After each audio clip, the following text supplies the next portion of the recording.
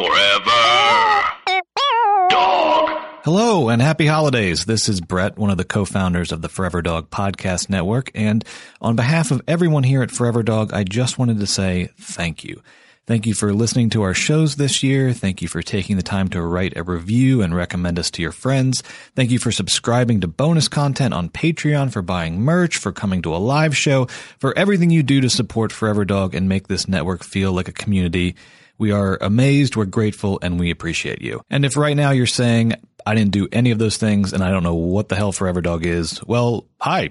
Welcome. Forever Dog is the network that produces this podcast that you're subscribed to, and we've got lots more where that came from. In 2018, Forever Dog produced 30 podcasts as well as 2 limited series. You'll find us mostly under comedy, but we also have must-listen shows for TV and film fanatics, baseball fans, spiritualists and mystics, listeners of music, book readers, laundry aficionados, theme park aficionados, politics junkies, failures, shop tea droppers, health nuts, and anyone with a commute and or desk job. So, to celebrate the past year at Forever Dog, we've put together a clip show that highlights some of the best moments from our podcasts.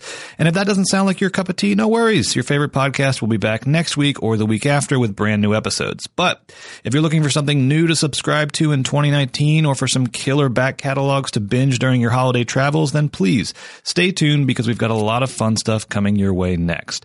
I should also add that if you subscribe to multiple Forever Dog podcasts, we will be releasing this same episode on all our feeds this week. So let me just apologize ahead of time for the repetition, but we think this is a really fun episode and we want as many people as possible to hear it. Oh, and if you want to follow up on any of the shows presented in this episode, you can find them all at foreverdogpodcasts.com. You can also subscribe to them on Apple Podcasts, Stitcher, Spotify, or your favorite podcast app. And you can follow us, Forever Dog, on Twitter and Instagram at Forever Dog Team. Okay, let's get started with the best of Forever Dog 2018!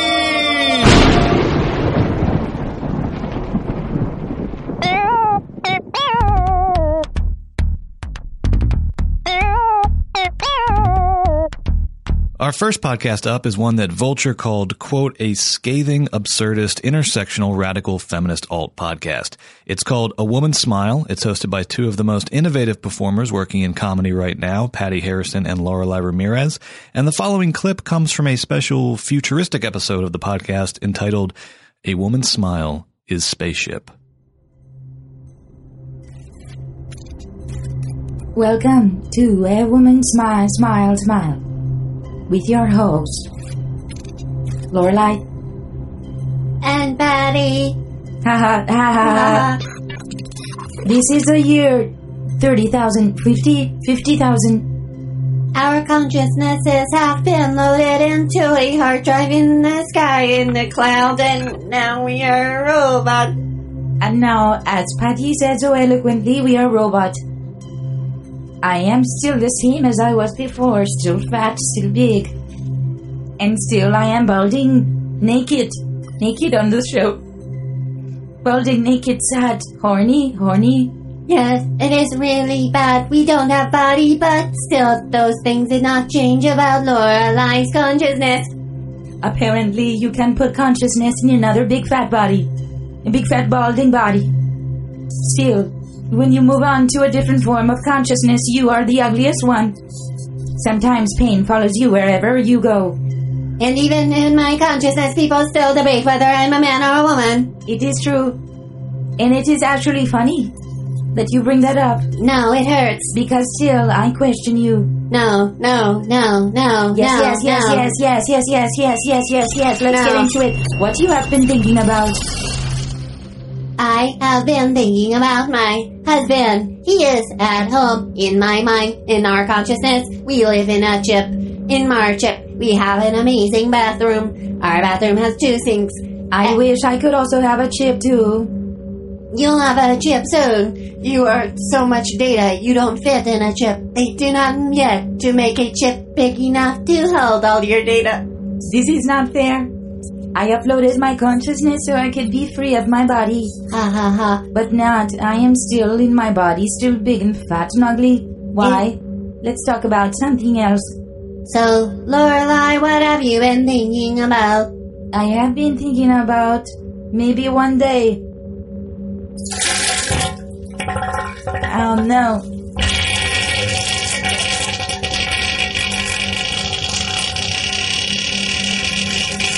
Oh no. Oh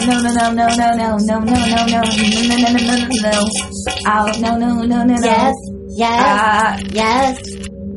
I have been thinking about how beautiful it would be one day to finally have a soulmate. I think that you are a wonderful mind in person, Lorelai. I think it will happen for you. Thank you. I think that when you put yourself out there, it really does make all the difference. People need to know the real you. I am sorry. My consciousness is getting a little bit bigger by the second. That is okay. You should demonstrate self-control. One of my favorite things to do is sit on the pot inside my ship and take big ones. That is funny to me. That is funny to me.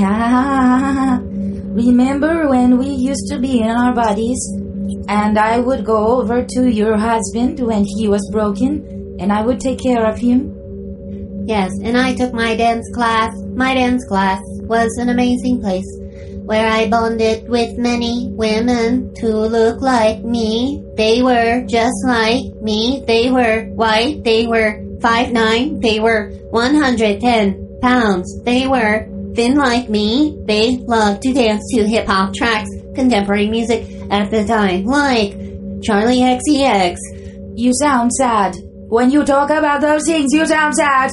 I am not sad. I look back fondly at those days at my dance class with my white girlies. My skinny white girls. We drank skinny white wine after. Skinny bitch wine was my favorite. I know you miss that life we had, but this is for the better now. Now. I agree with you.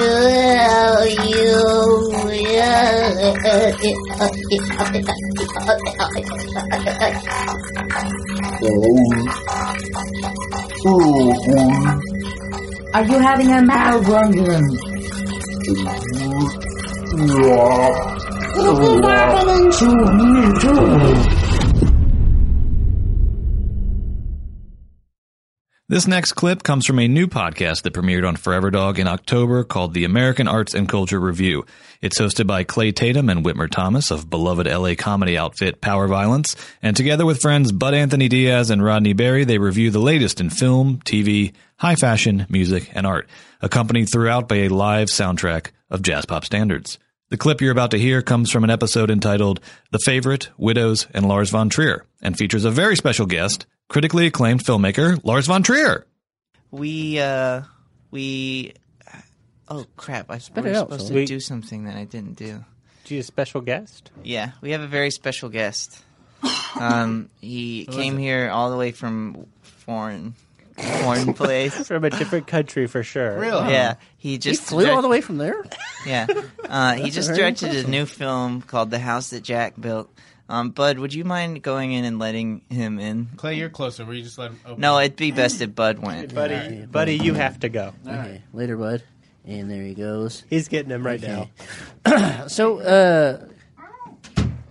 okay, and he's coming in, and he's coming in, and he's sitting down. Oh, he's gonna sit down. He's sitting down right now. Wow, this is amazing. This is so good. Hi! Hello. Okay, Lars, so, Glad to be here. So what's some reasons we should see your... Did you see my film? I haven't seen it yet. No. What's it about? What's it about? The House That Jack Built. Okay. What's that about? What's that about? Kevin Dillon. Okay. He's a murderer. Okay, good. No, you can go in more detail into that. You gotta see my film. Yeah, what is it about? In theaters now. Is it? Yeah. Okay. So, Select theaters. okay. So Not all of them. what happens in the movie? He's on the road. Okay. In a car. Okay. Don't get in his car. You gotta see my film. Okay. I can milk this for a little longer. Yeah. And then what Okay. happens? So that's what it's about? Yeah. Okay. Did you see it? Well, this is your idea. How about you take the wheel here? So what's where are you from? What got you into making movies? I'm foreign. Yeah, we got you into making movies. God damn. What got you into making movies? What got you into making movies, Lars? A camera. Okay. Yeah, all right. Cool. And what about the camera? What about the What's camera about the made camera? you into the camera? I bought a camera. This is so good. And what? As a boy, I bought a camera. Yeah. I Okay. was young. Yeah. How old were you? 3. Yeah. So that's what made you decide? Yeah. And so you bought a camera and then you decided, I'm going to make films. Mm-hmm. Okay, so recently you've made all kinds of great films. What's your favorite film that you've made? But beside the newest one. Melancholia. Yeah, because it's about depression. So that film is about depression. Yeah. Would you say that you've ever suffered from depression yourself? Oh, yeah. Actually, Lars. So what do you do when you're depressed? Lars, What's your remedy? Lars, Yeah? well, let me just. My headphones are broken and Yeah. I can barely hear you. So if you go a little louder. Yeah. So what is your? All right. So what's Yeah. So you've struggled with depression? Oh, yeah. So what's a remedy that you would recommend to someone who's dealing with depression? Oh. Make movies. Make movies. Buy a camera. Make a movie. Okay. Now, Yeah. Lars, while promoting the film Melancholia, Yeah. you came under fire for telling everyone that you're a Nazi. Yeah. So how do you? Won't stop talking. So, do you redact those statements now, or No. you don't? No. I meant what I said. I meant it. So- I make films. In theaters now. No, that's not what I asked. My film is in theaters now. Go see it. No, but when being interviewed a few years ago, you Yeah. told everyone that you're a Nazi. Yeah. Do you regret saying that, or was that okay? So why don't you regret it? I don't know. You're so good at this. I don't. Okay. Here's the thing. The house that Jack built. Louder.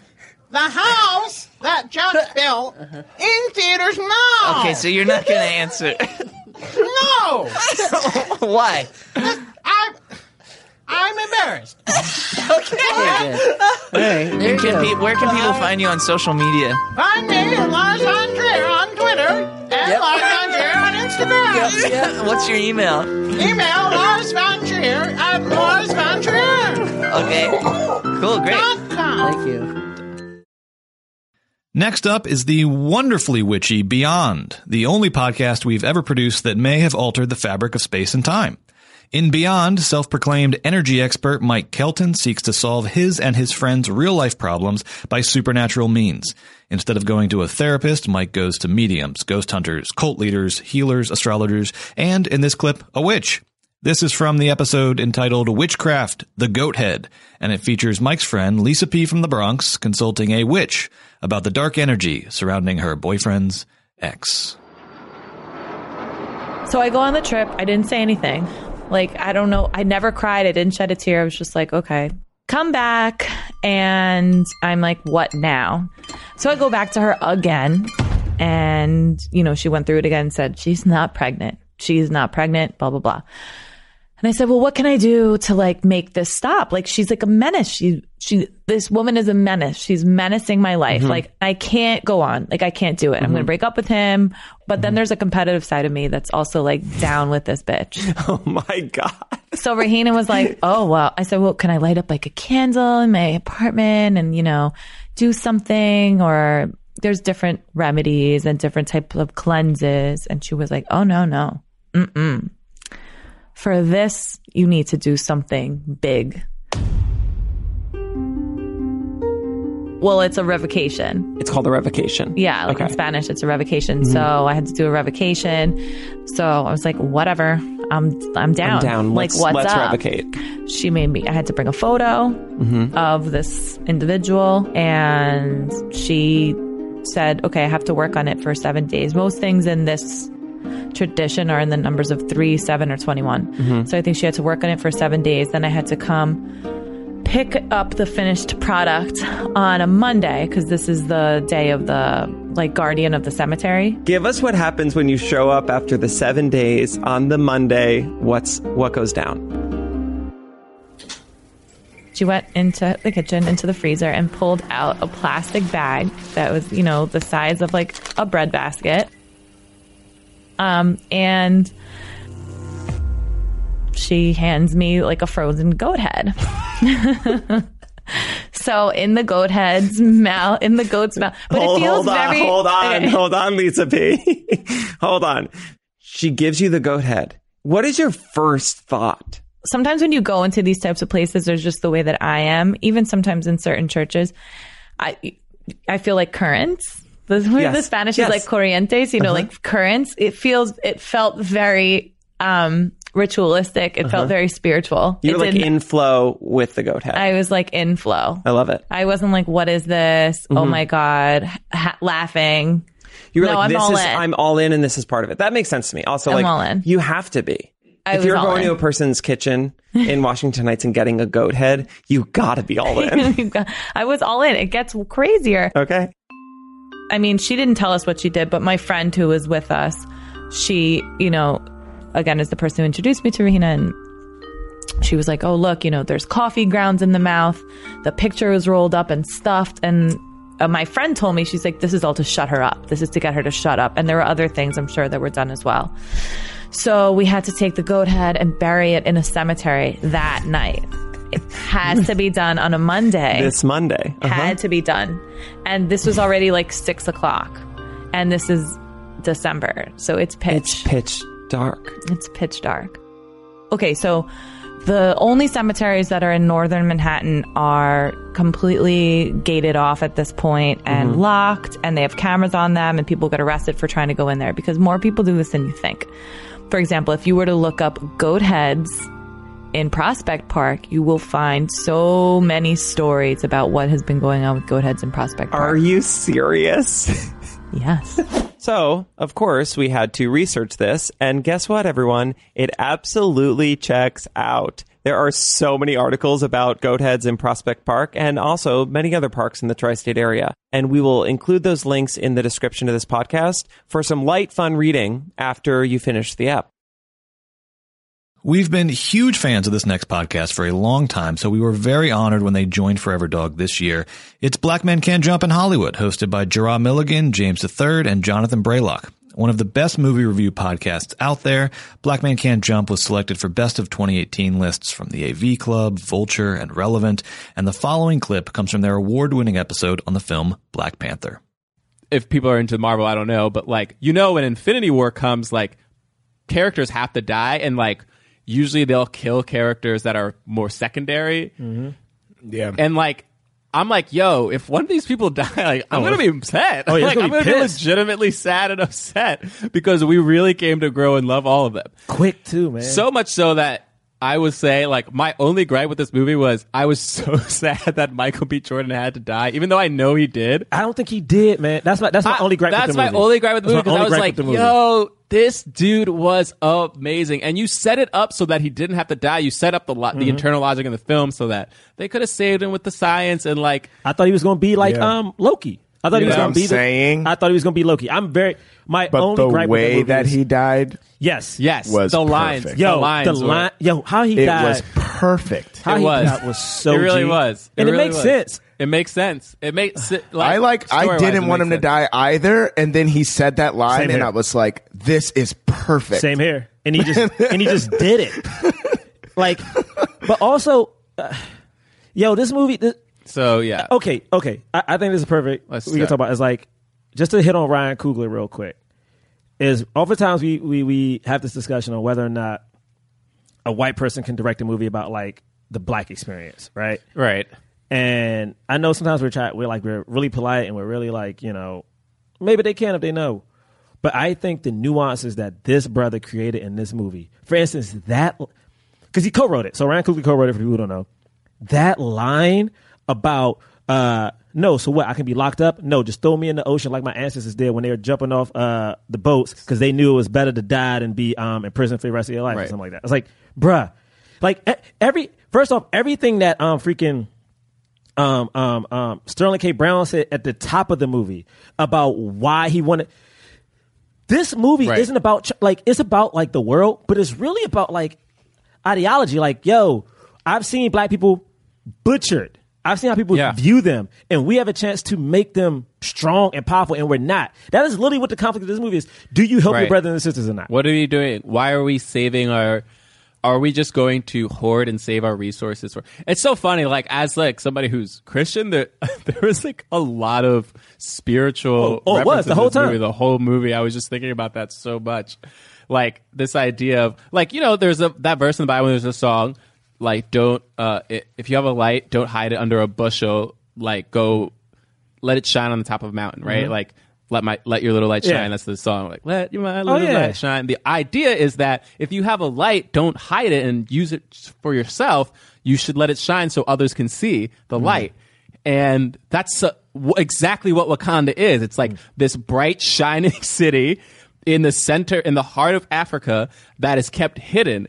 And the main conflict and theme of this movie is like, are we going to keep this hidden for ourselves, or do we have a responsibility to the rest of the world, especially the rest of people of color in these nations, surrounding nations that are suffering, and that we know we could help and we're not helping to protect ourselves? That's the crux of the movie. It's not some giant invader trying to take over the world. I mean, I guess it kind of is. I mean, not an invader, but it's like something that's so real to black people. I'm on a thread right now with my boys from back home, and it's like 10 of us on this thread, and literally the whole discussion has been, since Trump has been in office, especially this year in particular, of what can people of color do to help more? Like, what should we be doing? Like, we know we got to do something.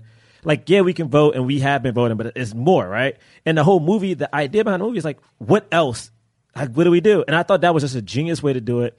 It made it more grounded to me than most superhero movies are, because it was something that was like something that people can relate to. And also, we still had a villain. I feel like a lot of times when it's a black superhero, he's fighting like the crime boss or the drug dealer on the block or something like that. Right. Whereas this, he still had a true villain, but he also had something that just meant something personal, you know? Bruh. And then Ryan Coogler, his 3 movies all have over 90% of Rotten Tomatoes. You know, I hate quoting Rotten Tomatoes, but to go from Fruitvale Station, which was set in Oakland, which he added this character back in Oakland, and I feel like he did that on purpose, but that's just me. Like, he had that movie to go from that to Creed. It's like, this young black man, 31, 32? Yeah. Like, young black man has now changed the way a lot of black people even view themselves. And I'm like, and he wasn't rich. Like, this wasn't a rich black brother. Right. Like, he is from Oakland. Like, he grew up with not that much. And like, my man has shown. He went to USC. Like, that is the American dream if you want to be real. Yeah. He inspired, my man will not only inspire black people around this country, but he's going to inspire like mad people of color around the world, bro. He's just inspiring filmmakers. Yeah, it's like, come on, man. Like, oh my God. He's just a great filmmaker. Just this past week, we sadly said goodbye to one of the original Forever Dog podcasts, one of our all-time faves, The Book of Ye, hosted by Rob Hayes and Chris Daniels. For the past 2.5 years, Rob and Chris have been journeying through the Kanye West canon song by song, while also trying to make sense of every twist and turn of Kanye's career. Even though the podcast is over, The Book of Ye leaves behind an incredible back catalog of episodes that are well worth revisiting, including so many great moments. In particular, Rob and Chris were really at their best when they were unpacking the controversial and problematic public lives of our most iconic pop stars, whether it be Kanye himself, or in this clip from the episode Hell of a Life with guest Gordon Baker Bone, Lorde. Don't pull a Lorde. We're not talking about... We're not going to talk about Whitney Houston like that. All right, cool. Get your apology tweets ready, though. Yeah, I definitely. I'm sorry. Mr. J. Talking about he apologized to the Joker. Okay. She'll never be a Roy. As far as I wrote. Wait, why you don't like Lorde? Because what she said, she posted a picture of a bathtub. That was an accident, and I will always love you. How's that an accident? What? That is not an accident. How is that an accident? That is not an accident. How is that an accident? Come on, what's a bathtub in the Bodyguard? Come on, man. Ain't no bathtub in the Bodyguard. What does Lord got to pull that for? I don't know. That's a good Ask question. Lord. Bad coincidence. That's not bad. You know what? No. I'm on your side now, Rob. Yeah. You can't disrespect. Come on, man. You can't disrespect like that. Nah. You think she blatantly went out to You know what? She was the I only. will always she was love you in a picture of a bathtub. That's a blatant shot. She Will wanted always to love take you. a bath. Okay, scrub a dub in the tub is a good caption. No, it's not. Nobody sings that. Nobody's got rubber dub dub planned. You claim, Okay, you there's claim a for the rubber Lord now. ducky emoji. How old is how old? Exactly. How old is Lord? She old enough now to know to do Old that enough shit. to have Wikipedia. Come on, man. Old enough to have Google. Why would she be on a laptop in the tub? I recommend it. Nah, I'm just playing. See, now see what happens. Ron could be on a BlackBerry in a tub. She could be on a laptop. She could have a laptop to the side. I don't understand why she did that. How is that not an accident? I said it was. The tub's all the way full. No, you're saying it's not an accident. Yeah. So we're asking you, how is it an did accident? she make an accident with that? Come on, did you say the wrong line? The girl want to take a bath. Like it makes. You know why I say it's accident? Because it makes no sense for it not to be. What? How? That's a blatant shot. How? That is. You would first of all, Lord is one of them dark people, hair in front of the face. Yep. Witches in the video. First of all, so to make a joke or a reference to how somebody died doesn't seem off for her. Second of all, you just saying that because she looks like the girl who crawled out of the well. I will always love you. Now, Two Eyes might have been Dolly Parton, but we all know only Whitney Houston can pull off that third consecutive eye. You know what I'm saying? Very true. That's Nork song. What is the song about? What is the song about? Kevin Costner. Yeah. It's about her what? Her Duh. The motherfucking song's about love. The girl loves taking baths. No. Get the out girl of loves here. taking baths. Get out of here. What? Are you Really? serious? Really? This is going on the internet. What is wrong with you? First of all, She just loves I taking fucking baths. I hate y'all for making me have to defend Lord. Put this at the front of the podcast. That. Keep Sanaa Lathan at the front of the podcast. No. Scratch that. I hate that I'm going equally as hard for Sanaa Lathan and Lord in the same 40 minutes. She just loves baths, and she was singing she was professing her love. I don't. Not only professing it, taking a picture of the tub. I'm only going as hard because y'all going too hard unnecessarily. It makes Unnecessarily? It makes no sense. It's Whitney Houston. It makes no sense to be mad because but you're This saying ain't Pebbles. You're saying she that got multiple hits. You're saying there was bad intent behind it.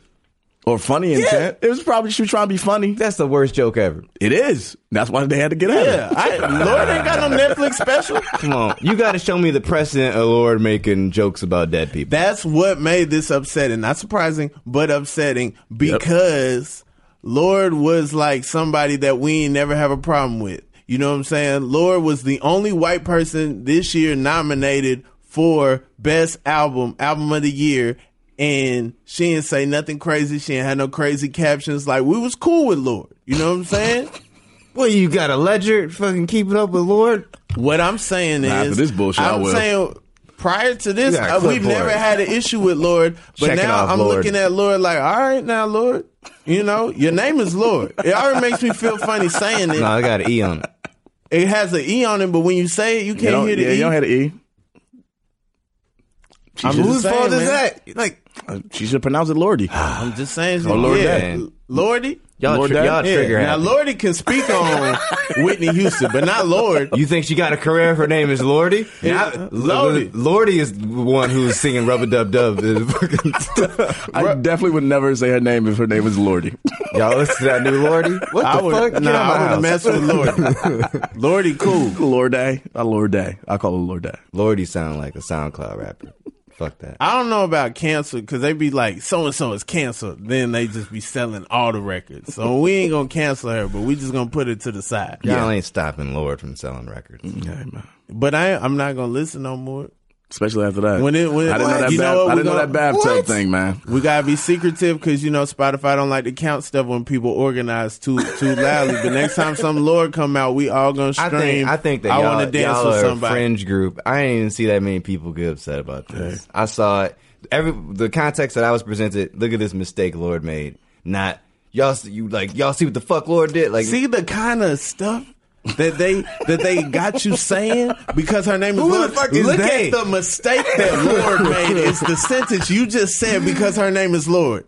I'm gonna find out her real name and call her that. That's what I'm gonna do. What if it's Lord? Lord Day. I'm calling her Lord Lord A. Day. She's Lord A. Look at the mistake Lord A made. That's better than Lordy. What were you over in 2018? What were you sick of? What were you done with? That's the question that Derek Katz and Betsy Kenny put to their guests every week on Done. Named one of the best new podcasts of 2018 by Refinery 29, Done features some truly cathartic moments like this one from the episode Natural Beauty Products, Marfa, Texas, and Whimsy. Oh my God. So Dara and I just got back from a trip and I ripped one on the plane. I'm so sorry. God. Oh, and this was not like a say this because it was notable. This was like a Boeing 747. This was like a tiny one. Like the pilot was right in front of me and like one family was flying it with us. And I was trying to cover your ass because the dad I knew was onto you. He knew you ripped one. I know. Wait, so I did it and it was truly so loud. It sounded like a whoopee cushion. I couldn't stop laughing. And then I couldn't stop laughing that I had to text Dara. It was right before we went I off. didn't hear it. It smelled like we all together fell into a drainage Death ditch. was coming for us. Yeah. Death was coming. Death had come and now we were rotting in it and there were worms. It was the smell of death. Worms but I are thought it coming was the out of funniest thing. everyone's eyeballs. We truly couldn't stop laughing. And right before that, we were taking so many pictures like on the tarmac because it was truly one of those planes. And this guy was so mad and he didn't know why. He goes, "This isn't a place for fun." And then we were like, he got on the plane. I'm like shitting my pants, but it's just air. I mean, we're never allowed back. No, that dad had two daughters sitting in front of him who you thought were cute, I thought were obnoxious. Yeah. And I was going to yell at their asses, but then you let that fart go and I couldn't, you took away any leverage I had for the rest of the flight. And then we couldn't stop laughing about a fart. And it's truly gross. It's immature. Yeah, it's not immature. funny. Okay, fine. Fine. When this next podcast joined Forever Dog for season 3 of their absolutely iconic show, we could not have been more thrilled. It's Food for Thought, hosted by Dennis Norris II, Joseph Osmundson, Tommy Pico, and Fran Tirado, a multiracial mix of queer writers who talk about sex, relationships, race, identity, what they like to read, and who they like to read. And after you listen to the following clip from their season 3 premiere episode, She's Arrived, please make sure to go online to the iHeartRadio Podcast Awards site and vote for Food for Thought for Best LGBTQ Podcast. You guys ready? Welcome to season 3 of Food for Thought, a podcast gabfest wherein a multiracial mix of queer writers gather around the table to talk about sex, identity, culture, what we like to read, and who we like to read. Fran just fell out of his chair. Still recovering from that bone-chilling laugh. Like, waking up the souls of thousands of thoughts of yesteryear. Sex me so good I say blah, summoning blah, them blah. like it's some fucking... It's like slutty Pandora's box, just unleashing all these slutty demons. Sluts coming back from the grave. Food for Thought, where every day is cheat day. Yeah. I'm Tommy Teebs Pico. I'm an Indigenous American poet, screenwriter, and my 4th book is coming out in fall 2019, proving once and for all 4 books in 4 years I am, in fact, that bitch. Yes, you are. I'm Fran. I'm a writer, editor, and my drag queen name is Virginia Slim, but my drag king name is Girth Brooks. Oh, no. Oh, my God. I believe you're straight. Are you straight now? Yes. Jigs up. It's been 3 seasons. I've been straight the whole time.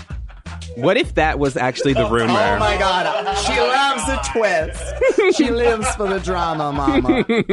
I have never seen you suck dick personally, so who knows? I know. I am Joseph Osmundson. Obviously, you did not get that sex tape.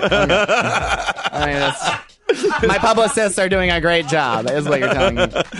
A scientist nonfiction writer, total top, as always, and the Food for Thought originator of sticking out your tongue in pictures. Oh my God, that's not true. That is so true. I did it first. Find me the receipts. Slander. I will never forgive either of you for that. It is I invented so it. gross. Ned I invented Slanders. it. And hi guys, I'm back. Hey. I'm Dennis, reader, writer, former figure skater, and It is my life's work to work Michelle Kwan into every conversation. You're doing a great Every job, day. sweetie. You're doing a great job, Also, sweetie. dear reader, replay that Dennis's intro with the context that we have deemed Dennis with the affect of a YouTuber, a white YouTuber, a white like makeup tutorial YouTuber that's like, hey guys, Gucci, how's it going? This is my unboxing video. I am so tired, you guys. Let's do this anyway. Listen, you can take the Becky out of the valley, but you can't take the valley out of the Becky. That is an uncanny valley. Who wants to tell us what we got on the menu this week? I got it, everybody. This week, all of us fuck Rihanna. We give good advice from at least one doctor. It's me. We conclusively decide that Mimi isn't a diva, not anymore. Fuck you, Fran. Oh my and God. we knock on the window pane of one of the greatest voices of all time. Take it away.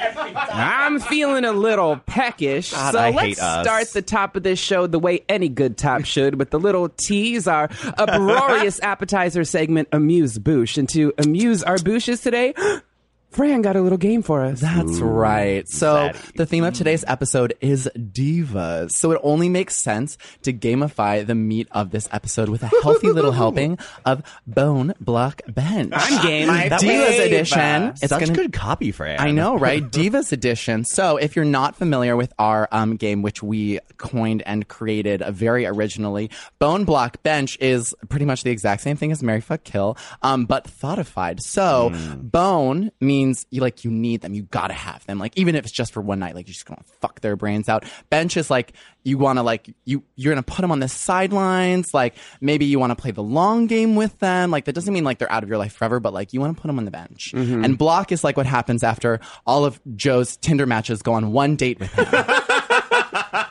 No, that's report. I'm bone, and they're block. And so another disclaimer here, I will not be playing softball. There are no easy balls that I will be throwing at you today. I'm out. See you guys later. There have been too many entendres. Dan Gill and Eric Dodorian have been through it all on their podcast, Groomzillas. They've planned their weddings, they've gotten married, they've watched the Dodgers lose 2 consecutive World Series, and they've talked to tons of amazing guests about love, marriage, and the whole damn thing. The following clip comes from Dan and Eric's live stream of one of 2018's most memorable events, the royal wedding of Meghan Markle and Prince Harry. Recorded simultaneously in LA and Baltimore in the wee hours of the morning, here they are, the Groomzillas. And forsaking all others, be faithful to him as long as you both shall live. I will.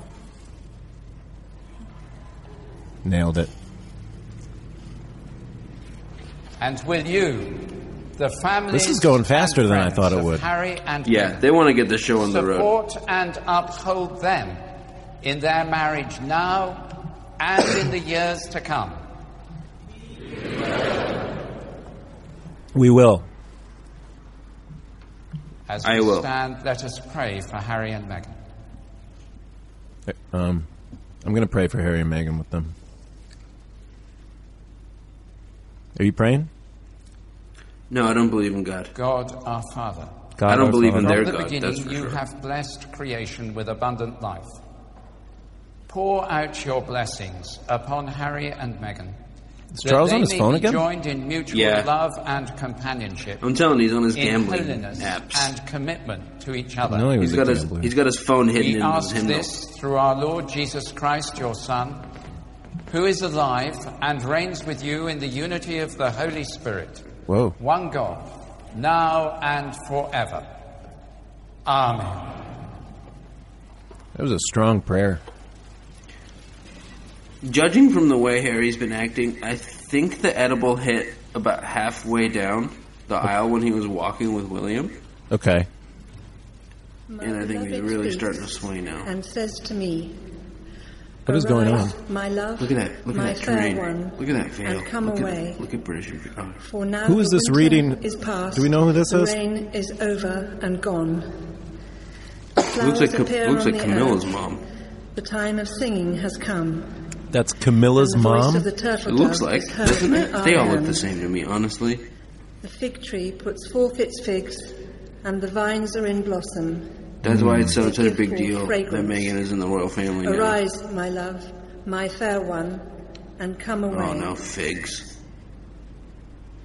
Set me as a seal upon your heart, as a seal upon your arm, for love Harry strong is as death.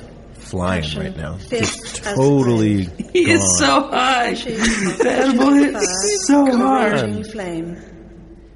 Many waters Is he cannot wearing quench the love, Nazi uniform neither can underneath floods his drown it. uniform? If one offered Do you think he for still love has it? No, all the I don't wealth think he does. Of one's house, But he did it at would one be point wear utterly it. scorned. I like sitting down. Who is this broad talking about floods and figs, man? This is bumming me out. That was Harry's first. It was Harry's first girlfriend. I hear Whoever that was terrified Harry. Yeah. Is Seal gonna sing or what? Seal is gonna sing. Seal's doing 2 songs, I believe. He's only got one.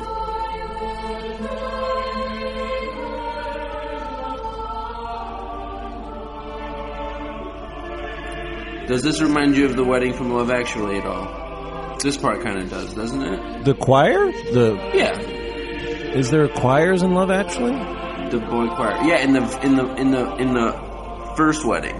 Oh, when they're singing "All You Need Is Love" with the trombones. Yeah. Oh, come on.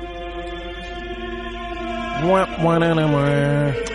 think Megan is just like. It's just so much, and it's like fun and everything, but it's, I don't think this is them. That's the feeling, overall feeling I can't shake. But all this wedding, as No, this is them. They like having George in the mall there. Well, yeah, but I mean, I think they want to get rid of it. They want to get on with it. They want to just be married. I feel like get to work. I bet George isn't even focused on the wedding right now because he's probably crunching numbers for his Casamigos tequila. George Clooney, yeah. Seeing what the quarter's shaping up to be for his Casamigos tequila. Well, he's got one. He's always got one. Part of his mind is always back at his lair in Lake Como. Part of him is always in Lake Como. He's not fully anywhere. You can tell in his acting. Wow. Shots fired. He's always back at half part of him is always back at Lake Como, where him and his colleagues are working on tequila that is creatively and professionally greater than any tequila. Look at these idiots. Look at Casamigos. these. In a crowded landscape of character-based improv podcasts, Hampton High has quickly become a world unto itself. That's what the AV Club had to say about this next podcast, and we could not agree more. Hampton High is created by and stars Tim Platt as high school junior Hampton McElvey, whose quest to become the Mark Maron of Rockville Prep by interviewing students and faculty of interest leads him down some very strange paths. The following clip is from Hampton's interview with theater kid Mitra, played by guest Mitra Juhari. This is interesting. We have more in common than people would have thought who are looking at our different social circles. And that's why I like this podcast. And I think that's kind of the amazing thing about our school, is people are pretty open-minded to connecting with people from other social groups. It's definitely true. Go Skunks, truly. Okay, so I wanted to ask you, so you do these roles, you do this behind-the-scenes stuff, but where, let's be brass tacks here. Where's this going to go? Is this your career? I mean, now that I'm 17, I've kind of come to terms with the fact that there are people who are made for this stuff and there are people who just love it and aren't necessarily going to get paid to do it. And I think I'm the latter rather than the former. So one thing I realized about myself recently is that I'm actually really amazing at math. I've known that for a long time, but I haven't really thrown myself into it. But I've been spending more and more time thinking about it, and I think I'm going to go to school for accounting. I just have to be realistic with myself. I'm great at math. I love the idea of helping people shape their, take care of their lives in a way that is responsible and pragmatic. So I'm going to study accounting and just sort of see where that takes me. And maybe I can marry the two at some point, but mostly I just want to get into the numbers and see what happens. Okay, that was the sound of a pin dropping. Okay, but like if you get a big role next year in the play, then like maybe that would be your, you know what I mean? Like, are you only saying that because you haven't had a huge role yet? Well, I mean, of course it would be an honor, and I would take it incredibly seriously if I were to receive a huge role. But when you think about like the Graces or the like Evan Harpers of the show, of the school. I'm not one of those people. Those people just radiate a magnetic energy that makes you want to watch everything they do. And I just don't think I'm that. And I'm okay with that. Okay. Is this like one of those chick things where you're like saying like you're insulting yourself so other people will be like, oh no, you're actually great. You know what I mean? Like, are you saying, oh, I just want to be an accountant. So like, I'll be like, oh no, you should actually do theater. Do you know what I mean? A chick thing? Yeah. Like, how some chicks are like, oh, I look so ugly. And I'm like, no, you don't. You actually look really hot right now. I'm like, oh, thank you. That's what I wanted you to say. I know what you mean by a chick thing, but it actually hurts my feelings when you say that. To call it a chick thing? To lie? You've never told a lie? No, I've obviously told a lie, but like what I'm saying. So you're saying a lie, a chick thing is to lie. No, that's not what I'm saying. I'm saying it's like you saying, oh, I love the theater, but I want to do something else because I'm not that good. It's sort of like when a lot of chicks, and this is true, do say like, I don't look good right now because they want the guys so they look good. Like, don't you think that diminishes my goals by saying that I'm lying? I'm actually really good at math. I'm great at math. I've always gotten A+ in math. It comes really naturally. I'm sure you are, but I'm not saying you're not good at math. I'm saying that like I'm not mad at you. I want you to know I'm not mad at you, but I just want you to know that it's actually pretty destructive of you to refer to me saying that I want to pursue accounting as a chick thing. When I state my goals, I mean them. I'm an intelligent person. I know. I know that. I'm not saying you're not intelligent. I would just like if like a theater role came around the corner that changed your life. I'm just saying that you would probably take that. So, right? Yeah, but I'm saying that I don't think that's going to happen, and that I've accepted and embraced, and I'm really excited about pursuing accounting. I'm not mad at you. I'm just saying phrases like chick thing are problematic, and I want you to think about the reasons why. Because I respect you, and I think you're capable of better, Hampton. Okay. I really like you. I mean it. Okay, I like you too. I feel like I'm walking on a minefield right now, to be perfectly frank. Like I mean, I'm not to dig this hole, but like all I'm saying is that like people all I'm saying is that like people sometimes say you're saying what you mean. You were saying what you mean. A lot of people say things that they don't mean, and I don't think it's tied to their gender. Okay. That is the sound of a mind blown. A true comedy legend, Kevin McDonald of The Kids in the Hall, brought his traveling variety show podcast, Kevin McDonald's Kevin McDonald Show, to Los Angeles, New York, and Atlanta this year, featuring incredible guests like Todd Barry, Paul F. Tompkins, Darcy Carden, Tim Heidecker, Judah Friedlander, and Weird Al Yankovic. And the list doesn't stop there. Check out Kevin's back catalog for sketches, live music, and unforgettable appearances by Mike Myers, Amy Mann, Andy Richter, Ben Gibbard, Rob Corddry, Rachel Dratch, Bob Saget, and fellow Kids in the Hall, Scott Thompson, Dave Foley, and Mark McKinney. Now, please enjoy this clip from Kevin's interview with Weird Al. I remember in Canada, Another One Loves the Bus was like a super hit. Was it? Yeah, wasn't it in the States? Kinda. It just barely got released. Like the record label went. Really? The record label went bankrupt 2 weeks after it came out. But it got out there, I guess. Yeah. How did you get your first record deal? Like, was it because of My Bologna or? Yeah, well, that was the first. That came out on Capitol Records, like the original bathroom recording. Literally recorded in a bathroom in my college, and Capitol Records put it out, and it sold, a couple dozen copies. I don't know. If you can find a copy today, though, it's worth like 35-40 cents. So. Oh, good. I think if it's autographed. I might have. I might have it in the basement. When I moved from Toronto, my sister took all my stuff and put it in her basement, and then she had a flood and ruined everything. Oh, no. Yeah, That's a very sad story. Very sad story. Why'd you bring the room down like that? Because I want to get out to go to my airport. I see. Here's... he was going to come tonight. He's not here. Dave Foley, one of the kids in the hall. He was going to come here? He was going to come Until here. he found out I was showing up? No, it's the opposite. Oh. He found out I was showing up. He got a headache. He had a... Should I say this? I can't even pronounce it. Yesterday he had a... help me. Colonoscopy? Colonoscopy? Yeah. And he's feeling badly from it. Oh. He should have just gotten a semi-colonoscopy. Yes. Oh, once the kids in the hall a few years ago, we were on a Canadian TV show, and Scott had a colonoscopy that morning, and we were reading the script, and they were asking us our notes because they were pretending to care about it. It was the kids in the hall, and Scott whispered to me, because of the procedure I just had, I'm pooing my pants, and then the writer said, Scott, do you have any notes? And then I said, because I want to get him out there, no, he's okay. No, Kevin, I have notes.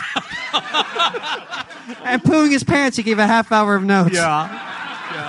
No, I have had the procedure a couple times because I'm an old guy, and they give you pictures. They give you pictures afterwards. Oh, my God. And more than once I've asked my wife, should I Instagram this? No!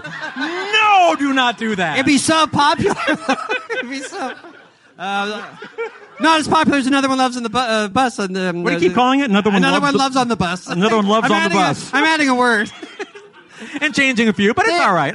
We get the gist. They had different we words. We get the general feel. Yeah. Dave Foley and I, yes. we always talked about ad nauseum. The people would tell us to shut up in the 80s and 90s how funny your videos were, because we're big fans of Buster Keaton, and the sight gags were amazing. Who thought it? Did you think of the sight gags? Well, most of it. Yeah. So you're a comedian more than I like the comedy. You like the comedy. That's my point. How did you get that talent and music like that? Like you thought of really great, like video after video after video had amazing sight gags. Well, thanks. I don't know. Is that a question? I listened to that. That's a question. I don't know the answer there. Where do your ideas come from? I just listened to the. Yeah, but I'm a comedian. I mean, you're a comedian. Yeah. But you're two things. My brain is split. Yeah, I just listen to the voices in my head, I understand. Are you a Buster Keaton fan? Absolutely. Well, in Amish Paradise, when the barn falls down, right. that's a total Buster Keaton steal. Right. Yeah. I'm showing that where I live in Winnipeg for some reason next... I show a funny movie every month, and I'm showing that one. And Steamboat Bill Jr., where the wall falls on Buster Keaton? And everyone knows it was a real wall, right? And would have killed him. But he got, the best mathematicians in America to measure it I didn't have the best mathematicians. I had some guy with green hair and a nose ring going, yeah, you'll be fine. Literally. I mean, it was not CGI. It was a real, literal, barn wall that fell on me, barely missing my head. And it wasn't even just wood. They had to reinforce it with steel, so it wouldn't torque and miss the mark. So it was this really, really, really would have killed me dead if I had moved a few inches either way. And I was like, we're doing one take, and I'll try really hard not to act like I'm so scared right now. And they can't practice it with the dummies your height because that would ruin the wall. Right. Wow. It's a one-take thing. But you're kidding. Please tell me you really had mathematicians. Well, I think he did some math, but...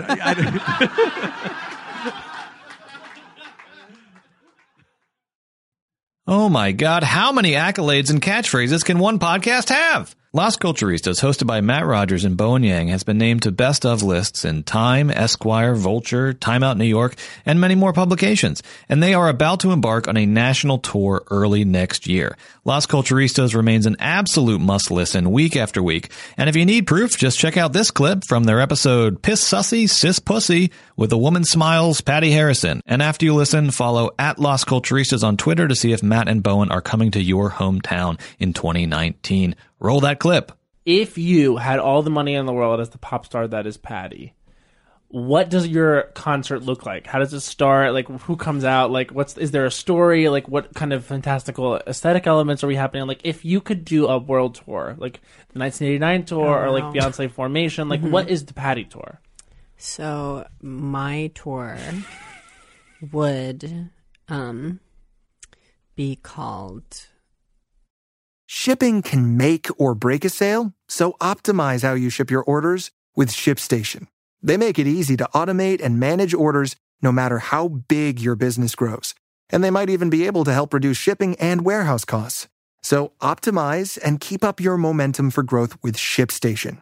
Sign up for your free 60-day trial now at ShipStation.com and use the code POD. That's ShipStation.com with the code POD. Hey, it's Kaylee Cuoco for Priceline. Ready to go to your happy place for a happy price? Well, why didn't you say so? Just download the Priceline app right now and save up to 60% on hotels. So whether it's Cousin Kevin's Kazoo Concert in Kansas City, go Kevin, or Becky's Bachelorette Bash in Bermuda, you never have to miss a trip ever again. So download the Priceline app today. Your savings are waiting. Go to your happy place for a happy price. Go to your happy price, Priceline. Well, let's not start there. Okay, let's actually say that it would be an audiovisual experience. Yes. There would be, there would be pre-filmed things and there would be huge screens. Oh wow! And there would be different. Lights, lights that would come up. So the concert's about to start. Imagine, concert's about to start. I can see it. Everyone, there's what is stadium? It's like 50,000 people. Yeah. And then the lights go out and everyone's like, oh. And then some lights come on, and then the screen comes on too. Oh my God. And then I come out, and then music is playing. Oh my God. There's so much music playing. Everyone's dancing and screaming. I come out, dancers come out, they're dancing too. Yeah. They're doing the routine. We painstakingly practice. I come out, I start singing a medley of my hits from my first album. Yes. And it's like a medley. Yes. That, but it's like in the key of another one of my hits, and they're all in the same key. Because it sets you up for the next song that you're going into in the medley. Yeah. And this is like an amazing medley. Then my outfit also, by the way, looks beautiful. Oh my God. To describe it, everyone is like, people are taking pictures of it. Oh my God. People are taking thousands of people have their phones out. Wait, are people describing your outfit as like, yes, gag, slay? They say a gag. People are saying gag. Are they screaming? Well, one person actually is screaming a slur. There's like one person out there over all the screams of adoration. I can kind of hear one slur. And I'm like, I think I know what they're saying. I think it's a slur. Yeah. But I'm like, I'm not trying to focus too much on it. So I'm like focusing on, and again, my choreography is slightly less intense than the dancers. Right, I can fully focus on dancing. Yeah, and I need time to kind of vamp and you like can walk stop around and like point here and there and be like, New York City! And then I point and I'm like, are you? And I stop. And there's also, I'm not lip syncing, but there is a vocal track in the background. It has a chorus on it. Right, and the lead. Yeah. And people are like, ah. And then I hear like in the distance, I hear like, and I'm like, wait, not only did I hear a slur, but I think I recognize the voice of the, and I'm like, we're going into my first song is actually one off the new album. Oh my God, great. And it's like, it's a song that's like fast. Yeah. And then, so it's like, yeah. And then it's like images, there's images that correspond with the song. So the song is actually about moving on. And then, so that's going on. And then a spotlight, not planned, a spotlight. I'm like, what is going on? A spotlight goes to a crowd. Guess who is in the crowd? Ellen DeGeneres. That was it.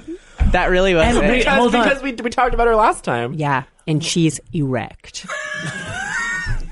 How big is her dig? It's 17 inches this time.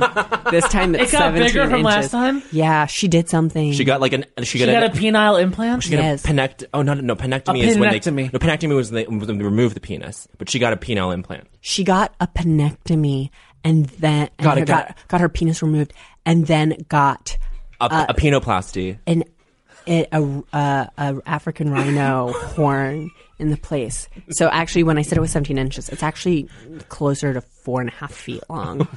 And she's lancing my fans, just like lancing my fans in the crowd. Like, oh, there's like a stack of my fans. Are you on sad her as you horn. see this happening? I'm so sad. Yeah. I'm crying on stage. I'm like, stop the music. But they turned my mic off because she. No. Does she talk to the tech people? She talked to the She's tech very people. powerful. She's very powerful. That's when I realized that she talked to the tech people ahead of time. And that was like, oh my God. And still the music. This is bigger than that. And then there's a part in the music where all the percussion drops, and it's just like, it's like this arpeggio of like harp. It's a beautiful part of the song.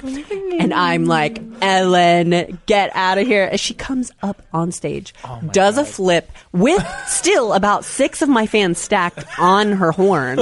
Does a flip. The centrifugal force of the flip flings the fans at me.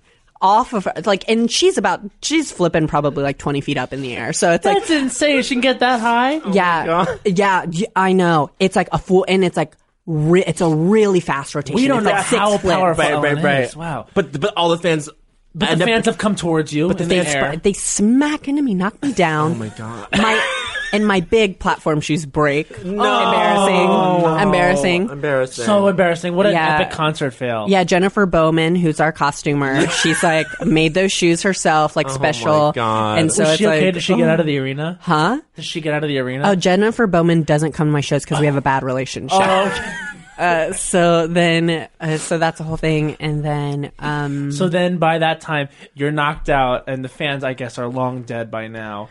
Yeah, or at least several of them. like 6, and maybe some that got injured during the fray. And they're all mad. They're like, "This is not what we came here to see." So We now came here to see the music. We're here to see Yeah. Patty, man. But at this point, they've all turned because they're mad, and they're all saying tranny. They're all going, tranny, you tranny. No. And I said, stop it. And then that's when Ellen turns to me. No.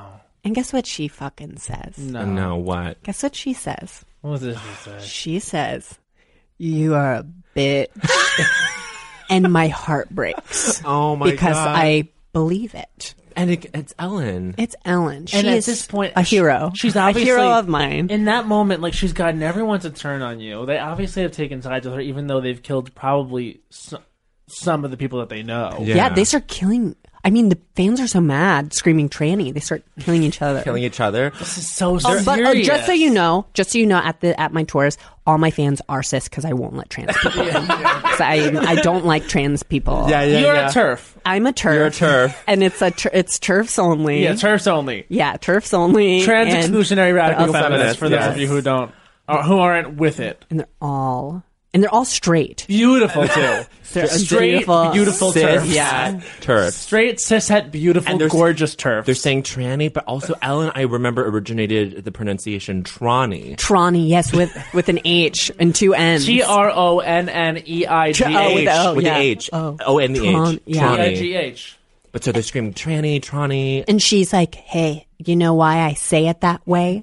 And I was like, "Oh, why, Ellen? This night couldn't get any worse." And she's like, "Because it's a play on pronunciation of the Vietnamese language, because I know you're Vietnamese too, you tranny." Oh, just cut Steve or twist the knife. She fucking puts that knife on a screwdriver. Let me tell you something an about Ellen. electric screwdriver. Ellen, yeah, this night it's more than just twisting the knife. I am. Yeah. She really went there. She really went there. And that's a gorgeous tour. And that is literally just Stockholm, where the tour starts. That's literally just the first leg of the tour. And talk about why Stockholm. Like, what does Sweden mean to you? Why is that meaningful? Rich culture, a lot of amazing art. Their government, like the government in Sweden, is just like really progressive socially. You know, the access to healthcare, the way people like treat each other, even. Yeah. Predominantly white, blonde. Yes. It's sort of easier when It matters. And a lot of amazing pop comes out of Scandinavia. Of course. Amazing pop. But see, the thing about Sweden, and the thing that it's a great case study in homogenizing a people to more easily govern and more easily socialize and provide access. If the people look the same, it's easier. You know? Yeah, absolutely. Once you all look the same, then you all act the same. Yes. Then you all buy tickets to the same concert. That's beautiful. That's a really good economy model. I disagree. Okay, but you're still like everything I said up until this point I was setting up that you would say that, so I would agree, and then I changed my mind in real time. Wow. Oh, okay, cool. Okay, all right. And that's what people come to expect from my shows. Yeah. That they're going to expect to, like, for example, get through it and live. Yeah. Yeah, that might not be the case. Well, that's why they turned on each other. Yes. Well, and the tour is called Cishets Only. It's radical turf. Cishet turfs only. Beautiful turf. Yeah, it's called Beautiful Turfs, cis-het only, Dharma and Greg live for one night only. And they're there. The actors who play Dharma and Greg are there. Oh my God. And what? Jenna Elfman? Jenna Elfman. Famous Scientologist? Famous Scientologist, and I give her like a 20-minute platform in the middle of the show just to talk about Scientology, and she's like really charismatic about it because she's like, I know it's so crazy. You guys probably think I'm crazy. Yeah, it really is. A lot of it's so stupid, right? Like really luring people in with that. Disarming. Yeah, she's like, you know what one might be fun? What if you just like took some friends and you went to like the Church of Scientology as a joke? Because the doors are always open. You should see how like crazy stupid some of the decoration is. It's so gaudy, and everyone's like, haha, that's so funny. But it's like under the guise of like, oh yeah, come see how stupid this thing is, and then. But it's 50,000 people, and like they're gonna go, and they all go. And how many of them fall for it? How many of them fall for it? Did you not hear me? Wait, are you? I said they all. All of them? But I know all of them go, but how many stay? How many sign on the dotted line when push comes to shove?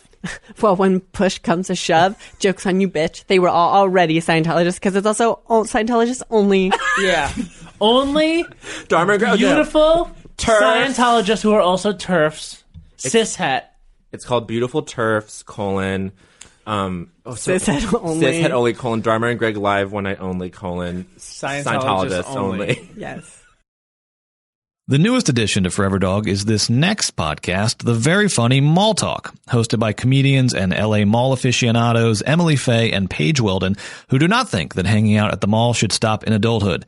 Each episode, a guest joins them to discuss classic stores, mall memories, and recent mall-going adventures. In the following clip, Emily and Paige talk to comedian Solomon Giorgio about Cinnabon, JCPenney, and so much more. So then you never went back to Macy's? No. But I did eat at Cinnabon every day.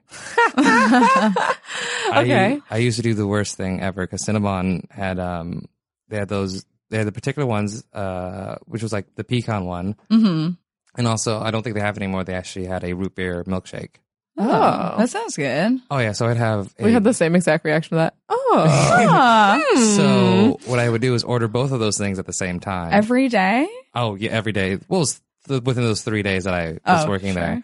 And many times before and after, until they no longer serve the root beer milkshake. Oh, I thought you were going to say until they would no longer serve you. They were like, excuse me, sir. You are cut off. We can see how soft your teeth are now. You have to stop. We have a moral responsibility. You've been vibrating for the last 30 minutes, and I need you to stop. Oh my! Wait. So where else did you work? I'm trying to remember all the places that I worked because I had a lot of jobs at the time, and I would quit in dramatic ways. Because I did work at a JCPenney, but it wasn't at that mall. It was at oh my God, it was Alderwood Mall. I think it was called. Oh, I can't remember. It's in Linwood, Washington, which is in North Seattle. And I worked at the JCPenney's there. There was a JCPenney's at Northgate, which I went to many times. Did you used to shop at JCPenney? Oh, so many times. It's my mom's favorite place to buy her kids presents till this very day. I'm pretty sure she's currently in that JCPenney trying to see if I want an oversized Tweety Bird shirt and you do. Just in case. Small pair of boxers. No, she buys me briefs. That's tighty whities. She never knows my size.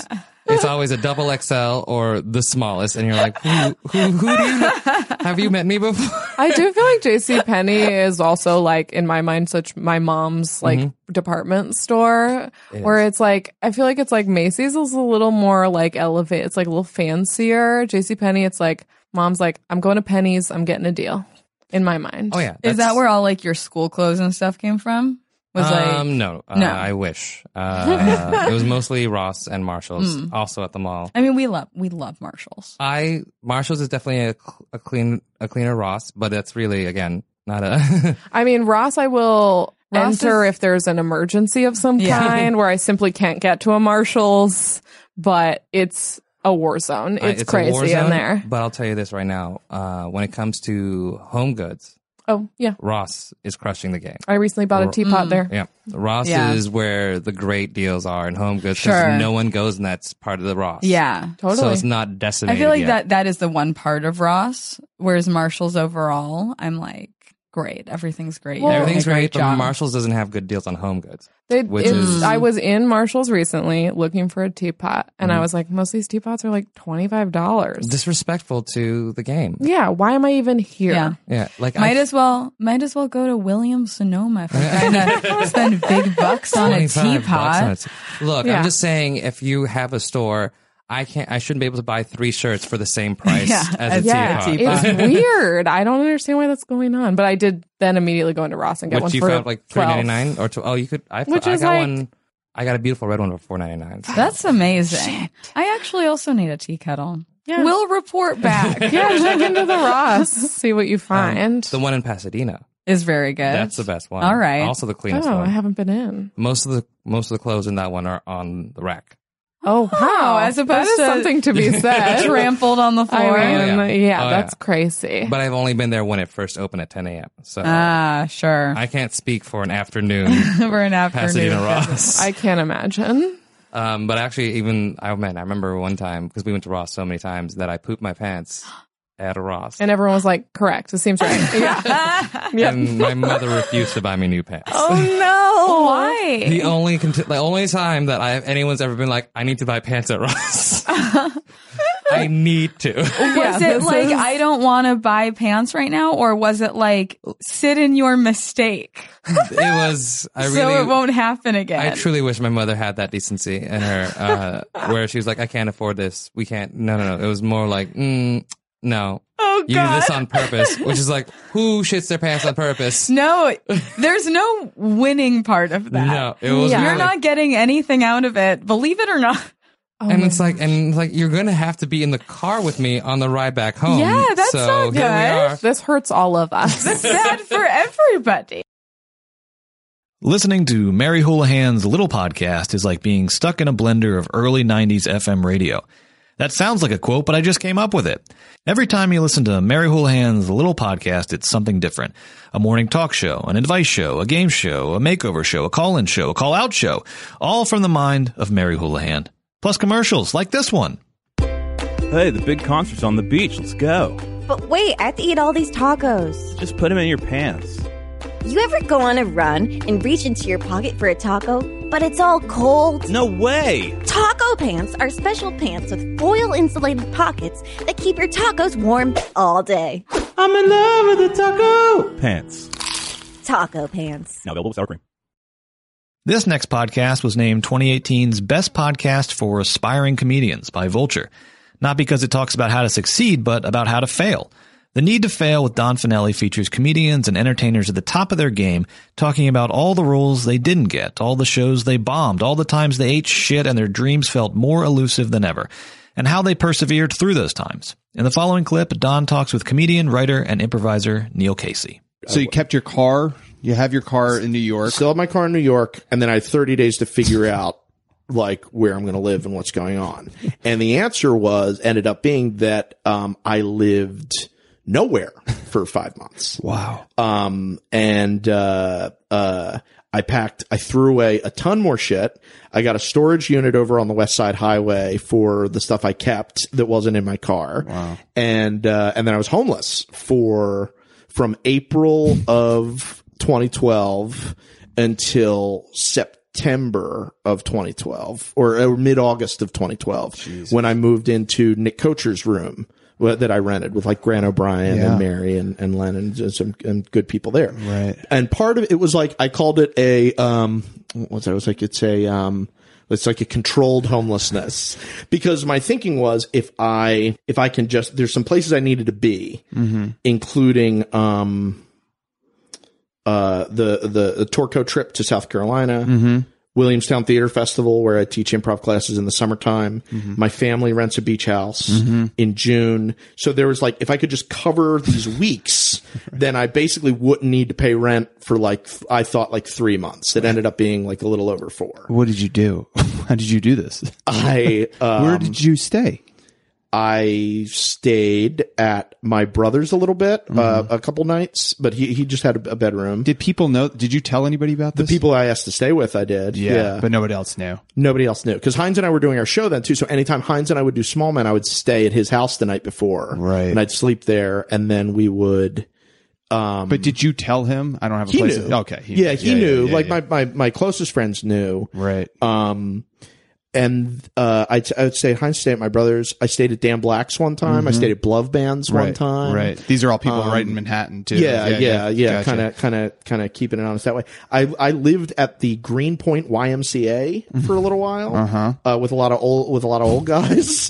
Where are you mentally during this? How are you determined, or are you like fucking low? Well, I was throwing. In retrospect, I believe that what I was doing was I was eliminating absolutely everything that I had going on in my life, so that I could reboot the few things that I think would actually work. Another very exciting addition to Forever Dog this year was the beloved cult sensation podcast The Ride, a show about theme parks hosted by 3 childless men in their 30s, Mike Carlson, Jason Sheridan, and Scott Gardner.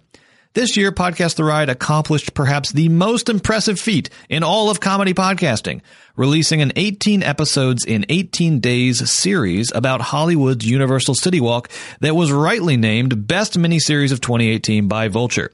And here is a clip from that very series, The City Walk Saga.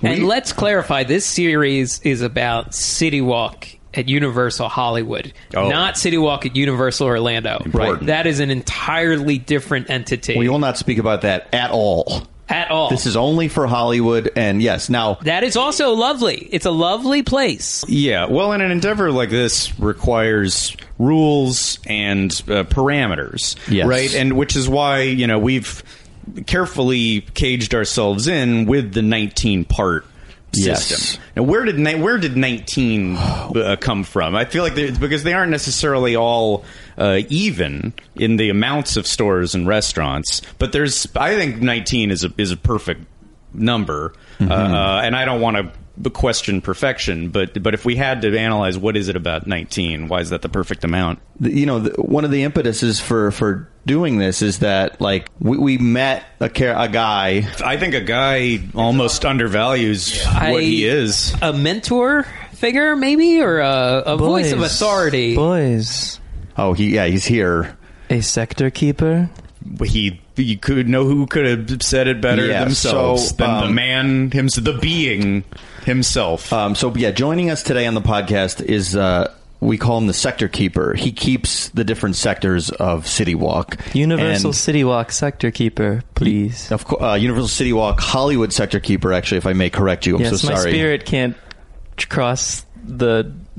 Across the country. You start to dissipate when you hit the Mississippi. I lose correct? strength, yes. Yeah. So when we talk about 19 sectors, this is sort of a number that's been around for as long as time. Like the number 23, the significant number of the Jim Carrey film, 19 is it exists in many different codes, and it's embedded secretly all over the City Walk property. That's fair to say, correct? Yes. As another worldly meaning. City Walk is a powerful place, a magical place. Right. And so you must divide it into sectors. To experience more than a sector provides would be dangerous. Yes, if we have too much fun and too much discussion about maybe say 2 sectors at once, it would be too much for sort of a normal mortal man or woman to handle. Mm-hmm. So that's why we've divided it up into different sectors. Because if we were to talk about all of City Walk at once, who knows what would happen? I don't know. We would just be exhausted, or we'd be here all day.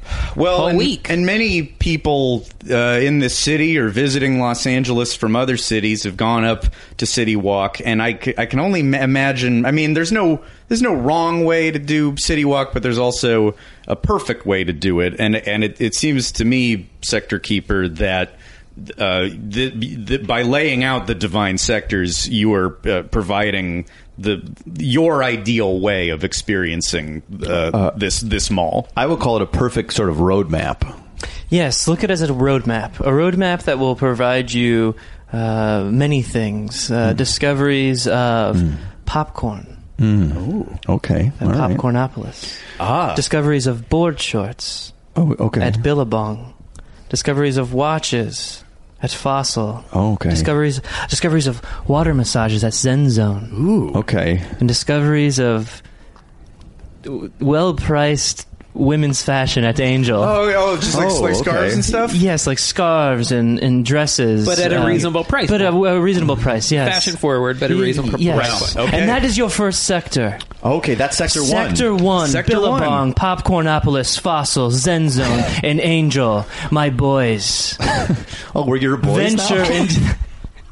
Venture into the sector. Discuss, but be careful.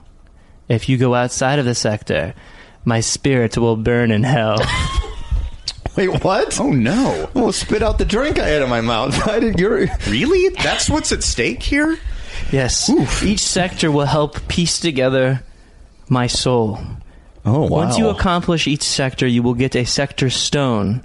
Okay. 19 sector stones make up my soul. Oh my God! Wow. So please go forth, be careful, and I'll be here watching over you as your guardian. Okay. Guardian. So we're like setting you free. Sorry to bring you back real quick. Yes, I'm still here. So we're setting you free. So yeah, like you can hang out, but like we're setting you free basically. Is it like Casper, where like you have unfinished business, or? Yes, I have unfinished business in the City Walk. Okay. I can't get into the details. I'll tell you more as you discover more. Okay. All right. Great. But just know that I will go to hell if you don't do this. Okay, well, that's a lot to put on us. Huh. Perhaps no podcast has followed a more bizarre and self-destructive trajectory than the Podcast for Laundry. Originally pitched to us as a podcast to do your laundry to, we honestly had no idea what we were getting into. Over the course of the last year, host and laundry obsessive Brett Davis has been arrested during a live recording, gotten married to a bottle of Tide detergent, and pissed off pretty much every guest that has been unfortunate enough to be booked on the show.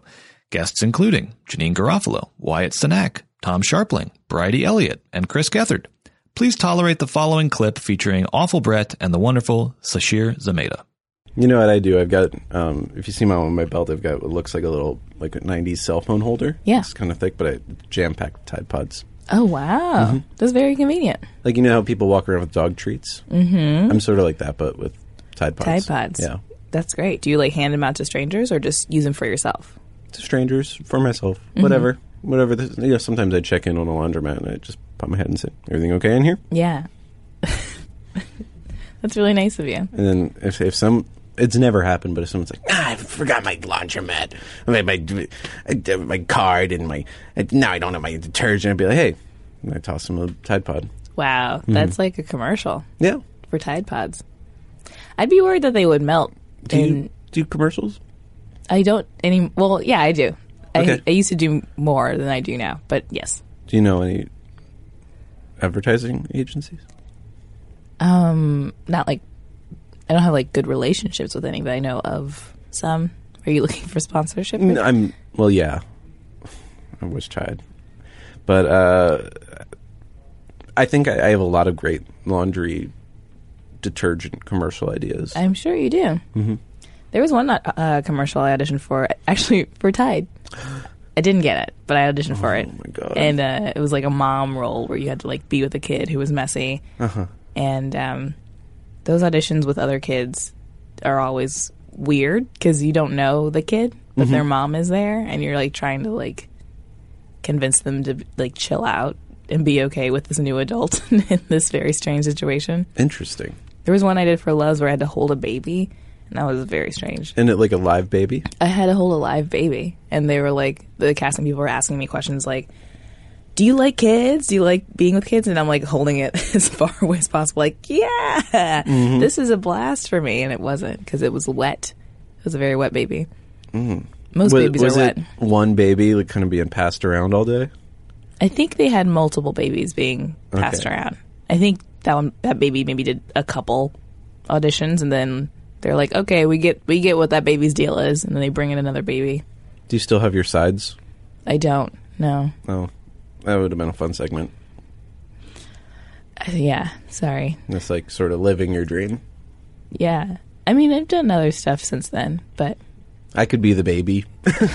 You could hold me like a little baby. no, you're a little bigger than a baby. Oh yeah, but I could be a little baby. I need my laundry done. The baby didn't have lines. It was just the adult that had the lines. So, baby just sat there. Coo. I could coo. You could. Do you want to improv this? Okay, yeah, let's do it. Okay. Wow. Should I get in your lap? No, you can stay right there. Okay. And we'll just pretend that you are in my lap. Okay. All right. As a busy mom, I don't have time to just clean up all the time. When I'm on the go,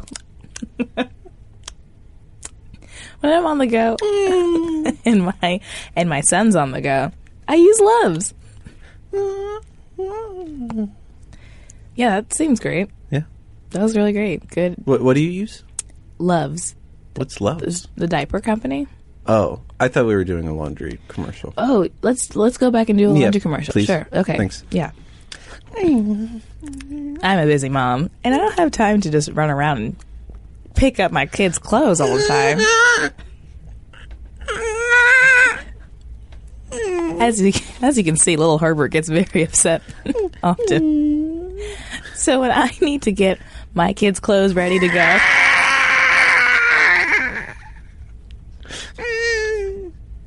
there's a reason for this. okay, when I need to get my kids' clothes ready to go, I use Tide. Oh, see? Look how happy he is now that I'm using Tide. Tide Pod. Those were your first words. Tide Pod.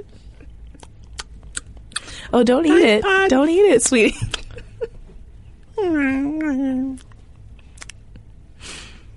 Wow, that was great. Yeah. I wish there was a casting director here because that would have been amazing. Well, we could just send this. They do radio ads. This is true. Mm-hmm. Yeah. Maybe this could be on Spotify.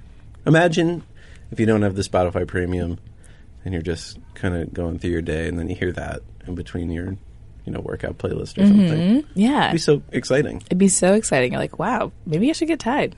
Is that Sashir? Is that Brett? Well, they're doing well. Yeah. One of two podcasts at Forever Dog, hosted by the prolific duo of Lindsay Katai and Kelly Nugent, Public Domain Theater started out as a bonus episode and has since grown into one of the most rewarding and bingeable back catalogs in the comedy podcast universe. Public Domain Theater is like Masterpiece Theater meets Mystery Science Theater 3000. Lindsay, Kelly, and their guests read a classic or not-so-classic work of literature from the public domain and interrupt it with hilarious commentary. If you're looking for an episode to start with, try Sherwood Anderson's The Egg with guest Rhea Butcher, Bram Stoker's The Duellists with guest Mary Holland, named one of IndieWire's best podcast episodes of 2018, or Irving E. Cox's Love Story with guest Nick Weiger, which is where this clip comes from. True to yourself. George found a strange comfort in the words, and his fear was gone. Oh, no. He squared his shoulders and faced the mouth of her gun. True to yourself.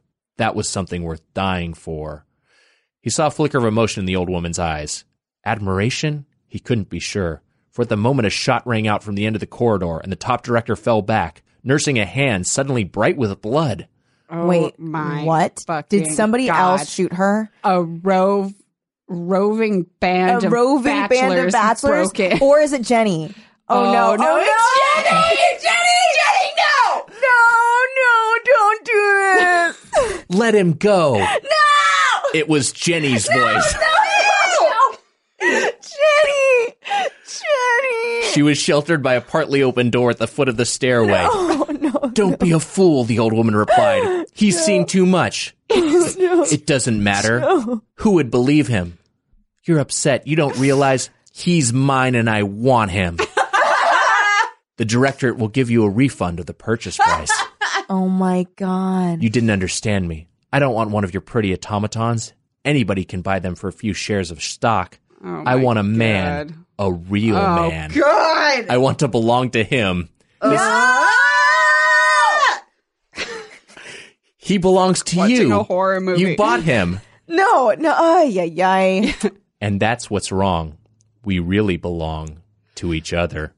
Oh, this is so cheesy. An old woman glanced at George and he saw the flame flicker of feeling in her eyes. Oh. And tears of regret. Why? We have you outnumbered, the old woman said quietly to Jenny. I don't care. I have a gun. I'll use it as long as I'm able. Oh my God. The moral squad raised their weapons. The director shook her head imperiously and they snapped to attention again. If you take him from us, she called out to Jenny, you'll be outlawed. We'll hunt you down if we can. I want him, Jenny persisted. I don't care about the rest of it. The old woman nodded at George. He couldn't believe that she meant it. The director was on her home ground in her headquarters building backed by an armed squad of stone-faced Amazons. She had no reason to let him go. She walked beside him as he moved down the hall. When they were 20 feet from the guard, she closed her thin hand on his arm. Her eyes swam with tears and she whispered, Punch me.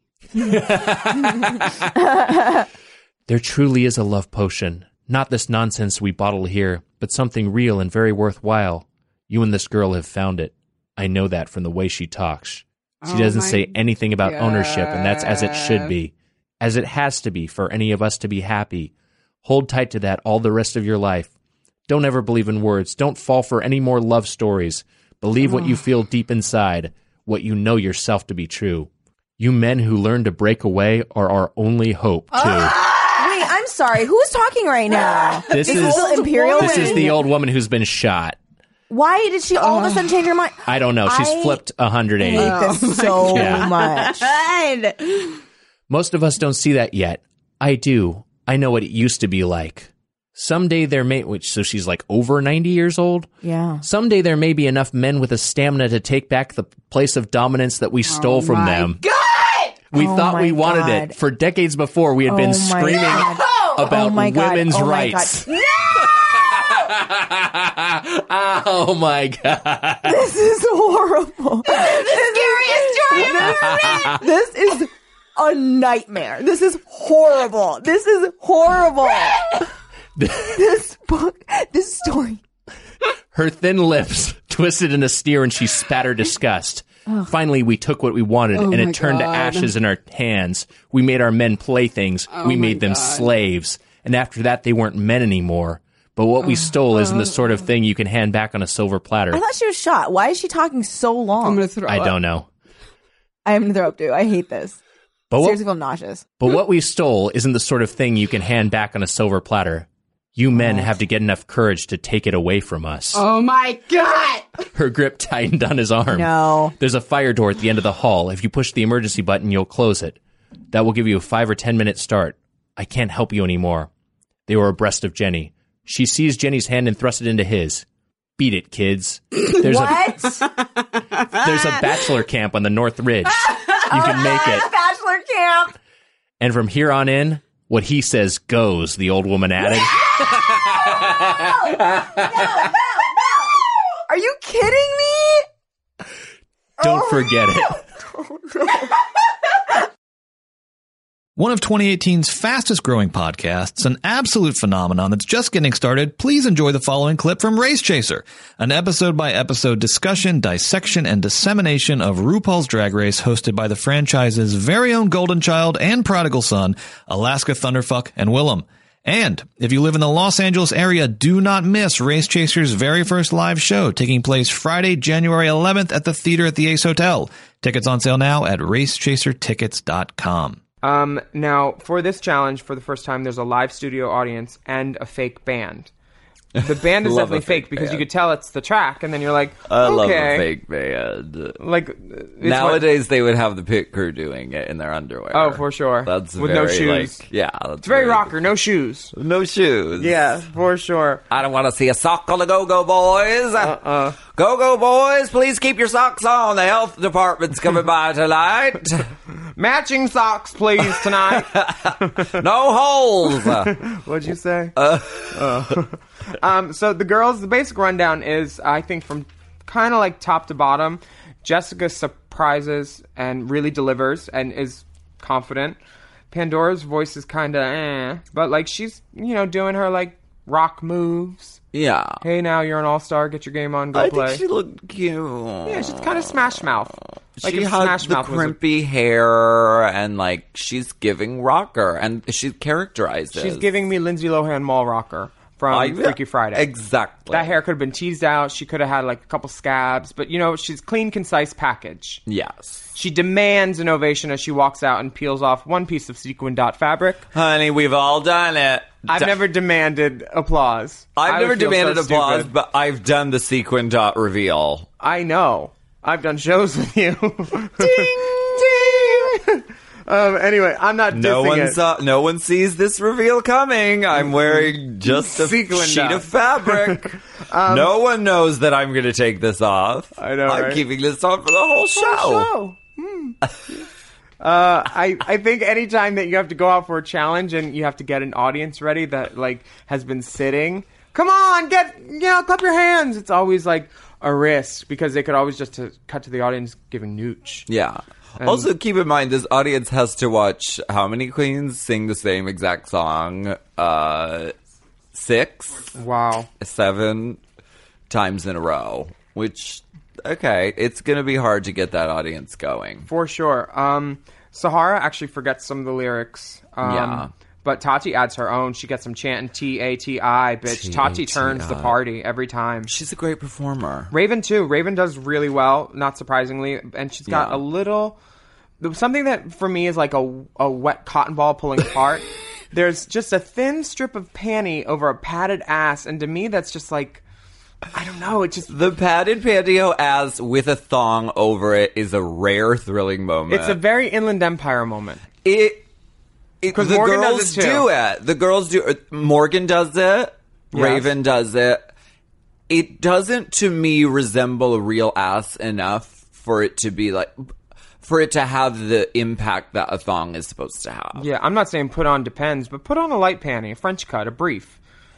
Yes. It draws attention to the wrong area. It's like, oh, okay, that's, It's more for drag queens than it is for, like, the audience. Sure, because 100%. it doesn't, I mean, and Raven, like, keeps turning around and, like, showing her ass off, and it's like a loaf of bread with like a piece of tape over the middle. 100. It doesn't resemble an ass. And the seam from the pantyhose is off center from... Okay, I'm not going to knock off points for that. A girl presentation. I'm not going to knock off points for the presentation. Anyway, but she fares well. Rue's living because she looks like Rue's baby stepdaughter. She has a tattoo of Jinx Monsoon on her forearm She looks like Terry Nunn. She's selling it. They love it. She has Terry Nunn's hair on, basically. And I believe that's an exposed corset. Ding! 100%. Tyra is exposed corset.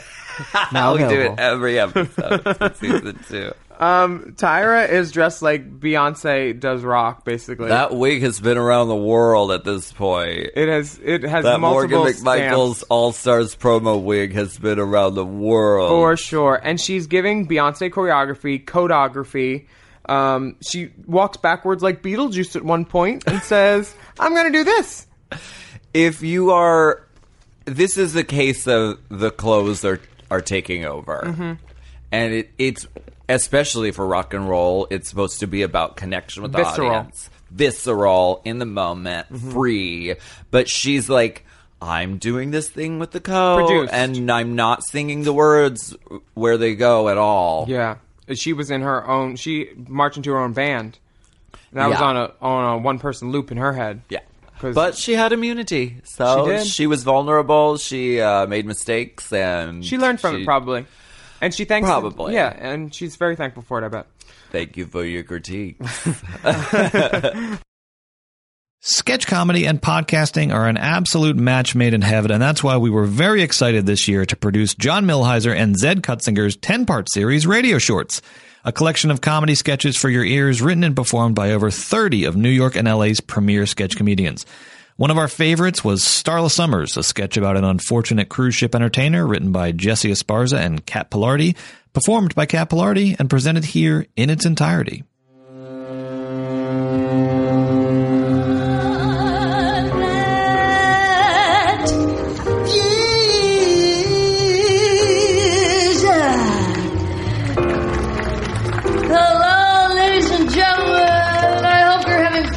SS Infinity cruise ship to Fort Lauderdale, Florida. I'm your cruise ship singer, Starla Summers, and I've been singing on this deck for 9 hours straight, no breaks. And my skin is literally burning off my body. This girl is on fire, yeah. Now, Gloria Glamour, if you're out there, please come and relieve me. Oh, she's got her head in the clouds. She's burning it down. This girl is on fire. I'm talking about me. I am on fire. This is a cry for help. But enough about me. Does anyone in the audience have any sunscreen? Blankets? Hats? One hat. Anybody with a hat? Oh, I'll come to you. Yeah! Oh, Mama's got a brand new hat. Ow! Ow! Ow! Oh, everything hurts to the touch. Jesus. Can't wear a hat. All right, never mind. That is the most pain. This scalp is on fire. You get what I'm doing. How are you guys enjoying the cruise? Huh? Now, let's not forget the SS Infinity is your destination cruise ship and ranked in the top 5 shrimp buffets in the Western Hemisphere for a cruise ship. Thank you, Time Magazine! Yay! Oh, I'm going to sit down because, baby, I'm feeling dizzy. Ah! How did my asshole get burned? Oh, no. Oh, how about a joke? Here we go. If I don't die of an intense sunburn today, I will definitely develop a melanoma. Or at the very least, basal cell carcinoma, because skin cancer runs in my family. Who wants a conga line?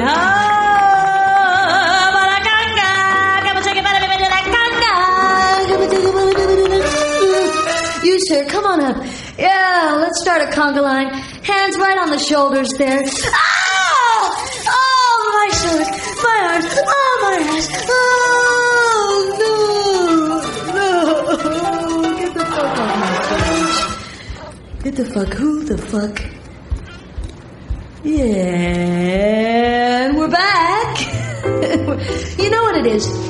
It's like I woke up in the middle of surgery and I could feel all the pain, yeah. Okay, enough about me.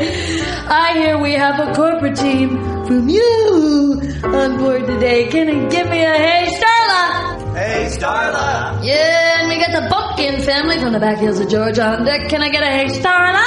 Hey, Starla. Yeah. Now, are there any doctors or nurses on board? Because I'm pretty deep in heat stroke here. I'm smelling burnt toast. Come on,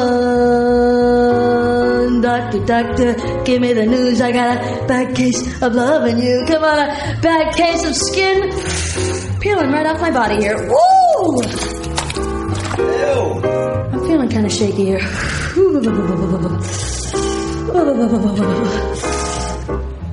don't know how much time I have here. But more importantly, we have some newlyweds on board today. Yes, we do. We got some newlyweds. No, I'll come to you. Diane, this goes out to you from Richard. Just gonna walk right off the stage here. Oh, that is a drop! A 3-foot drop! Down off the lip of the stage! Okay.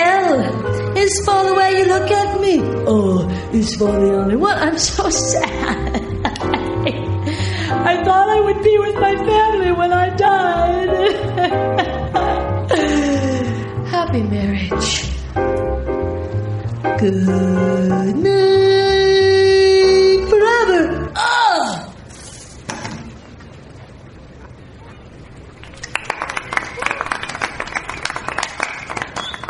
She's dead. Next up is Relatively Healthy, Jenny Stoller's podcast about health, sex, wellness, dating, and self-care. This year, Janie has conducted some of the most honest and revealing interviews that you will ever hear on a comedy podcast, covering topics such as breast cancer, body acceptance, grief, plastic surgery, polyamory, addiction, heart transplants, mental illness, and menstrual products. Definitely one of the highlights of Relatively Healthy this year was Janie's 2-part series on abortion, which included this clip with guest Kim Kalish.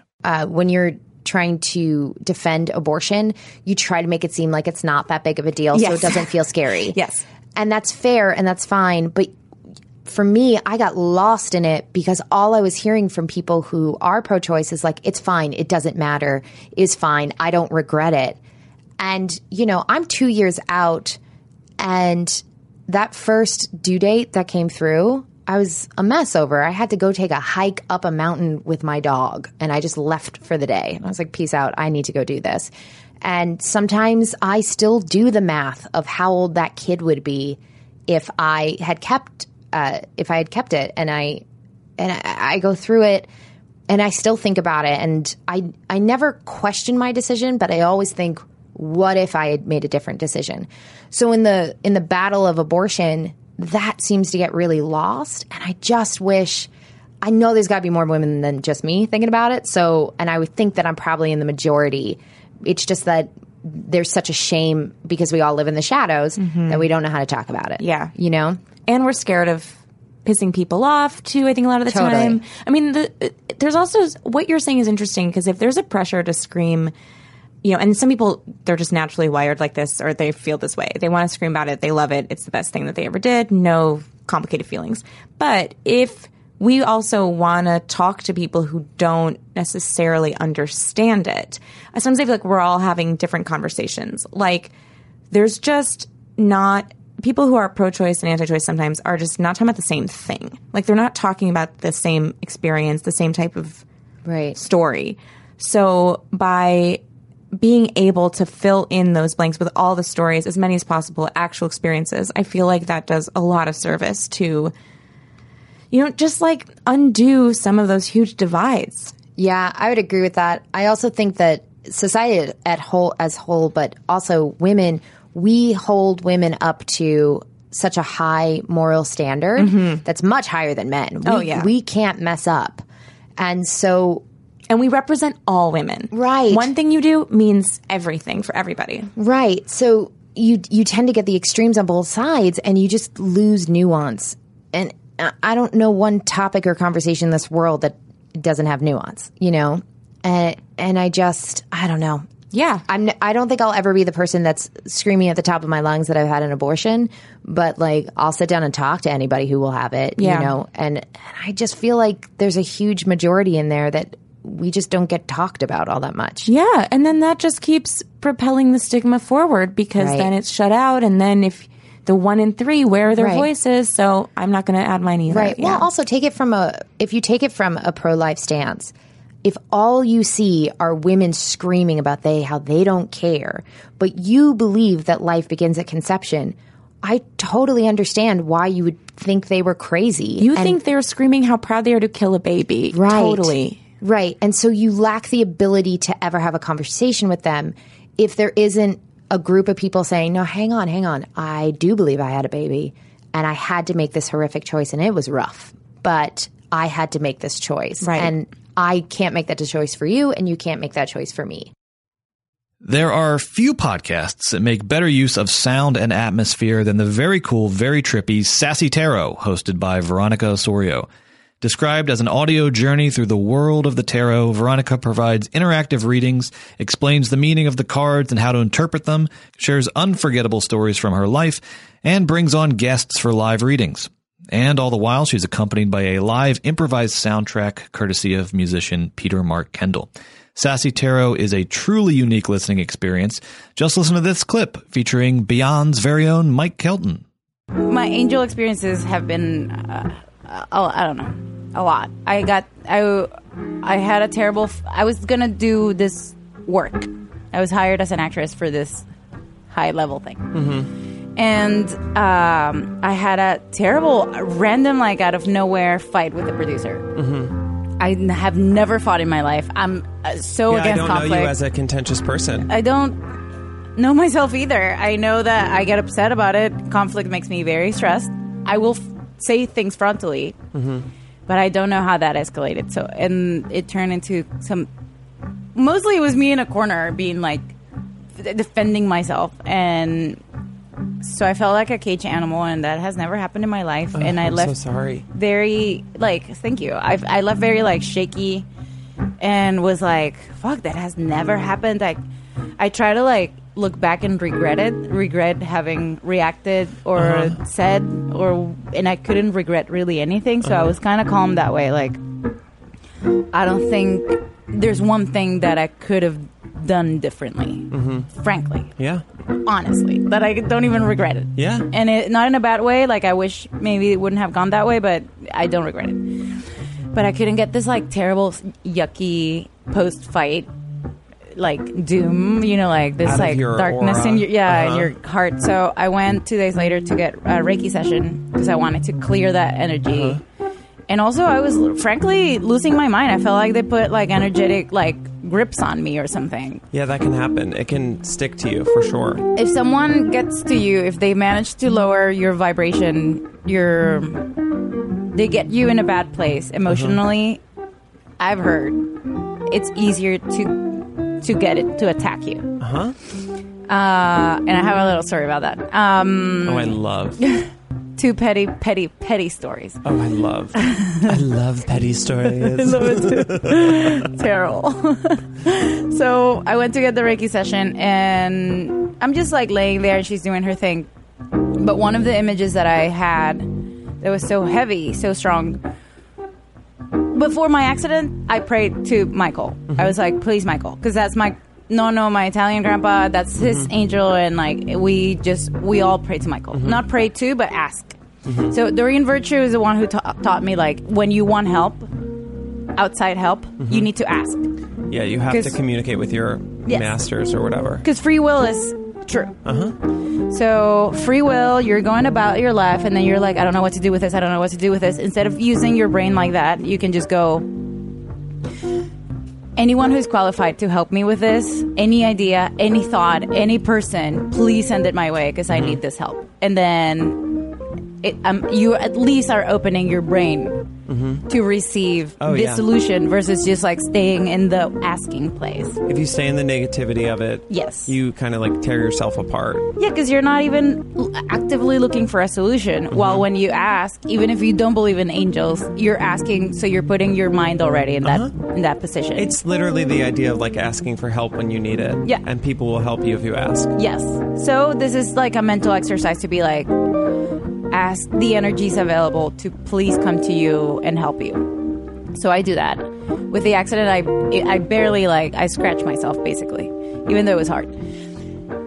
When the Reiki session was happening, I closed my eyes, blah, blah, blah, and then 2 huge muscular legs came out from inside of mine, and then they were so long that I got lifted from Earth. Like, literally saw the Earth, like, becoming smaller. Obsessed with this. And so you visualized 2, like, big muscular. I did it. This image, it's like when you're between asleep and awake, that a bunch of images just come and they're not yours, but they're not a dream. That stage. I'm obsessed. She was doing Reiki, and I was, like, having random images and kind of thoughts because I'm still kind of conscious. And then 2 huge, muscular, super great, big legs grow from inside of mine. But they were, like, energetic legs. They lift me from the earth. And then I look back, and there's 6 feet long wings. Gigantic. Just I knew it was Michael, and I knew he grew from inside of me. So as to say, like, you're protected from inside out. Lifted me from the earth, and then walked with his 2, it was like milky white with, like, a blue energy lining or something, walked me from where I was on earth to a few steps, and then he slowly put me down, and then I landed in a different place, and then more images came, like, that image went, and then I realized, I was like, oh, I woke up, and then I told this girl who was doing Reiki to me, and she was like, oh, that was Michael. And I was like, yeah, that's what I thought. She knew it was Michael? Yeah. She was like, this is Michael. And I was like, okay, shit. yeah, it was Michael. Oh, my God, this story. I know, it's crazy. It is a bold move to introduce yourself to the world as the sister podcast of Las Culturistas, but that is exactly what Catherine Cohen and Pat Regan did this year with their podcast, Seek Treatment. And over the course of 20-plus episodes, they have proven themselves more than worthy of that title. In fact, Seek Treatment and Las Culturistas were just named Best Extended Podcast Universe of 2018 by Vulture. Wow, I didn't know that was an award. Each week, Kat and Pat invite on a guest to have a fun, flirty conversation about boys, sex, fucking, dating, and love. And the proof is in the goddamn pudding, people. Please enjoy this clip from the episode Sucking a Dick is My Wedding with guest Amy Solomon. I'm going through a lot of changes right now. I really feel like I'm growing right now. I think I'm growing right now. Oh, good. I think I'm in this place where I'm getting things that I want. And I think in like 3 years I'll have everything I ever wanted. Mhm. What I'm scared of is as I'm I like know. getting closer to the things I want, I'm realizing it not, I'm seeing it not make me happy. And I'm like, oh my God, this dragon I've been chasing for a decade is going to be a golden calf and I will never be happy. I feel like my life is so perfect right now and everything good is happening. I need to just enjoy it instead of being anxious all the time. I do feel like you have to, I don't know, I don't quite know how to do it, but like you performing, I was thinking about it last night with you performing at Joe's Pub, like a literal thing you dreamed of in high school. I know. Like, how do we stop and be like, holy shit? Even for me, something as simple as like when I suck a dick, I'm like, I used to always want to suck a dick. Absolutely. Destroy the moment. I was like 23. I remember being 23 and like having a dream that I sucked a dick and I was still closeted and I was like, I wonder if I'll ever in my whole life suck a dick. So just even in something as simple as sucking a dick. Yeah, you should be celebrating the dick sucking a dick is my Joe's Pub show. Your Joe's Pub show at the Duplex. my Joe's Pub show at the Duplex, where ticket link is now available. This podcast will come out the day of sucking a dick. And Joe's Pub show is Catherine's wedding. So by transfer of property, sucking a dick is my wedding. Me sucking a dick is Catherine's wedding. Wait, I'm obsessed with the transitive property and Joe's Pub is my wedding. Now listen. The second podcast in this episode, hosted by Lindsay Katai and Kelly Nugent, is the absolutely beloved Teen Creeps, a weekly book club of YA pulp fiction from the 80s and 90s, which joined Forever Dog at the beginning of 2018 and proceeded to rip through an incredible run of episodes, tackling titles such as R.L. Stine's The Prom Queen, Christopher Pike's Starlight Crystal, and L.J. Smith's Daughters of Darkness. Named one of the 25 best podcasts of 2018 by Cosmopolitan, Teen Creeps is, quote, the book club you wish you had when you were young.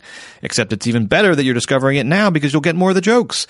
And beyond the books, one of the most compelling parts of Teen Creeps is the seemingly endless amount of awkward, hilarious, and exquisitely relatable coming-of-age stories that Lindsay and Kelly share, including the following clip from the episode on R.L. Stine's Cheerleaders, the Third Evil, in which Kelly introduces us, for the first but not the last time, to her very, very unforgettable aunt. So I have an aunt. Who nervous about where this is going. Makes everybody do things for her. And like, she's very strange. Like when she's talking to you, she'll get out this little notebook and like take notes on what you're saying. Whoa. Yeah. She's intense. And she's also a person that will like, she just like likes being pampered and like massaged and like that kind of thing, but like by people she knows. Oh my God, what? Yeah, it's pretty weird. Like, and she'll always like she said to my mom, they're the same age. She goes, Twee, do you want, and this is how she talks too. Oh my God. Do you want me to braid your hair? And my mom was like, what?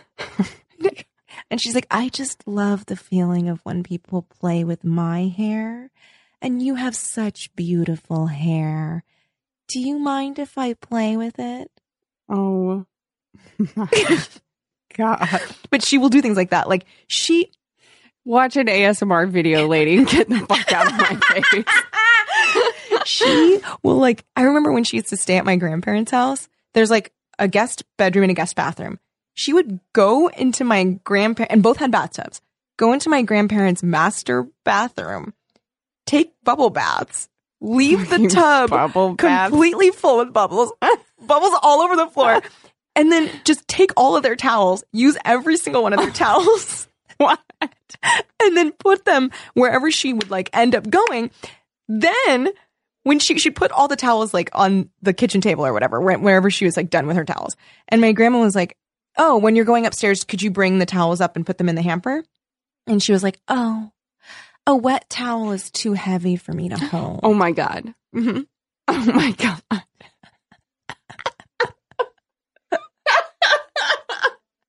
But you were holding the towel. I know. That's how it got wet. No, it's so... Are you insane? There was so much. Holy shit. I love this woman. Yeah. She was like, I remember. What is her name? I don't know if I want to say it. It's not as good as I was hoping. No. Let's call her Annabella. Annabella. She also, I remember. New name. Sorry. No. Souffle. Souffle. Very good. Souffle entree. Souffle entree.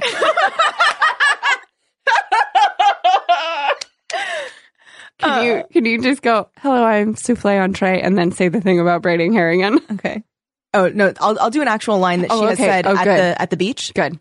Hello, I'm souffle entree.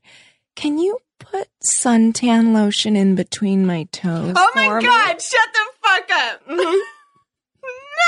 And then her husband did it. No! And we were all like, ugh! Souffle entree, you are too much. So this is when my dad's driving. Oh, Mark, can you please slow down when you go over the speed bumps? Don't leave before I place my seatbelt on. This woman has also gone whitewater rafting. So it's like, she also has like 1,000 ailments. Everything about She's these stories. 1,000 ailments. She like, it's like, I need my tinctures. Okay, here's an example of something that happened. Okay, where my grandma's like on her deathbed. She's dying.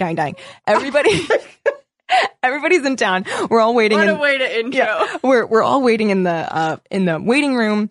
Me and my cousins, who are all fairly normal, are all sitting here just feeling, a little bit sad, but also kind of punchy and weird. My aunt, first of all, she was like, I have to go to the bathroom, and I had to go also. So like I went to the bathroom, and then she was like, oh, it is so nice of you to come with me into the bathroom. And I was like, I'm just going to the bathroom. Then, so she comes back. We're all sitting. She opens up she brought a cooler to the hospital, gets out a Costco-sized thing of applesauce. Oh my God. Like slowly and daintily like unscrews the top, gets out her spoon. No. Eats one spoon. No. Closes the No! top. Was it like one of those tiny spoons that you use to feed a baby that has like the rubber end on it? No, but it was a to-go plastic smallish spoon that's like you would throw away, but she had it. She used that. And me and my cousins were like, oh, God, it's such a weird fucking detail. And then she like put it away, and then she got out her zippy bag of apple slices, ate one apple slice, closed it, and then put it away. She took a single bite of applesauce and then ate a single slice of apple. Or she'll also bring her full name is Souffle Apple Entree. Souffle Apple Entree.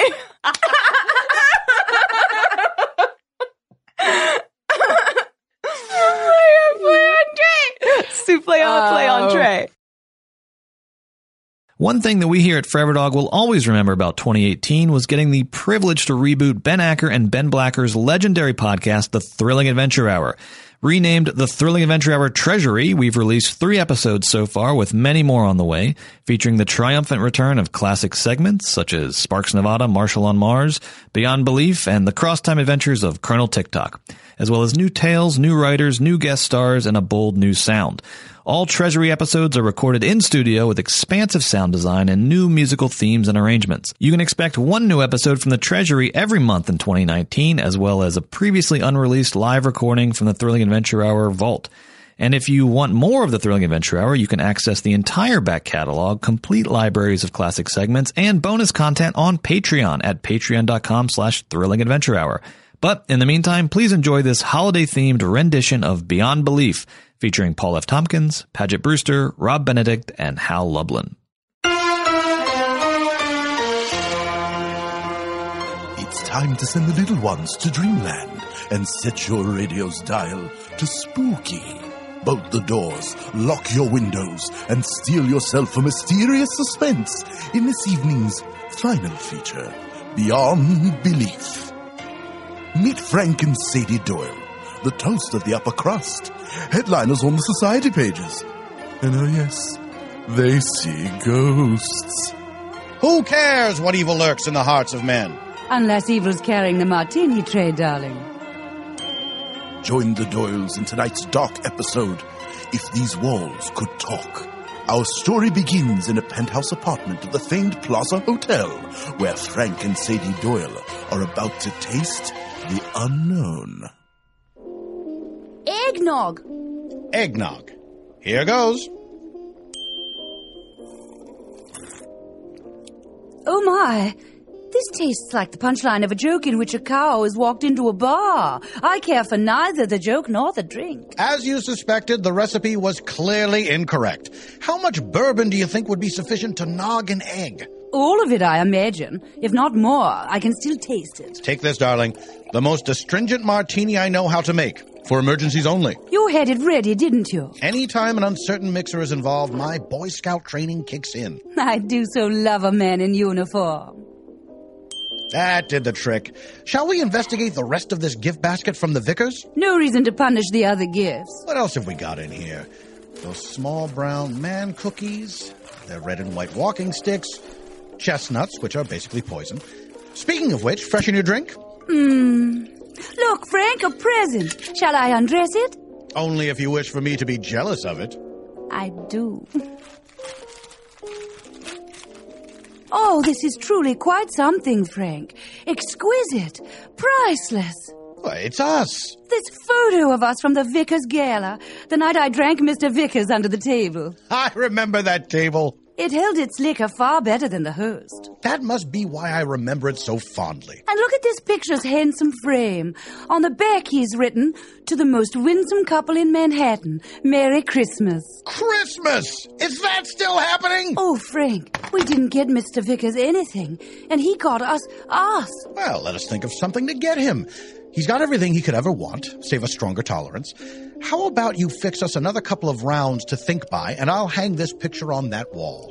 So rugged. Aren't I? Now, where is that instrument used to hang things? A hammer? Yes, and that which is hammed? A nail? Here you are, my rugged darling. All right. Just like dispatching a small vampire, you line up the stake, in this case a nail, and... Ow! Ah! Who just screamed? You did. And who before that? I did. It was me. Your wall. These walls can talk? Just this one. Just me. The west wall. You're my favorite wall. Papered as you are, with a tanned, prickled texture. Thank you. That's my skin. Or was. It is. The skin still is. It's just I that was. I suppose I kind of am. So what precisely are you? And what exactly were you? I'm this now, but I was a man.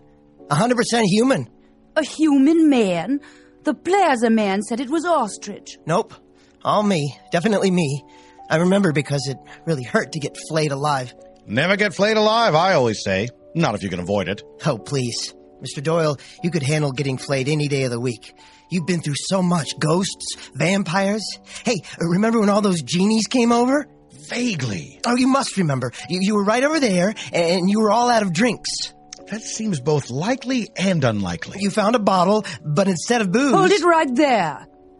I will not tolerate a flashback episode. I forbid it. Oh, we came right up to it, didn't we?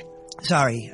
I know I shouldn't have said anything in the first place. But in my defense, I was hammered. Our most frequently used defense. And I suppose I must apologize for taking a tool to you. Sorry, old chap. My name is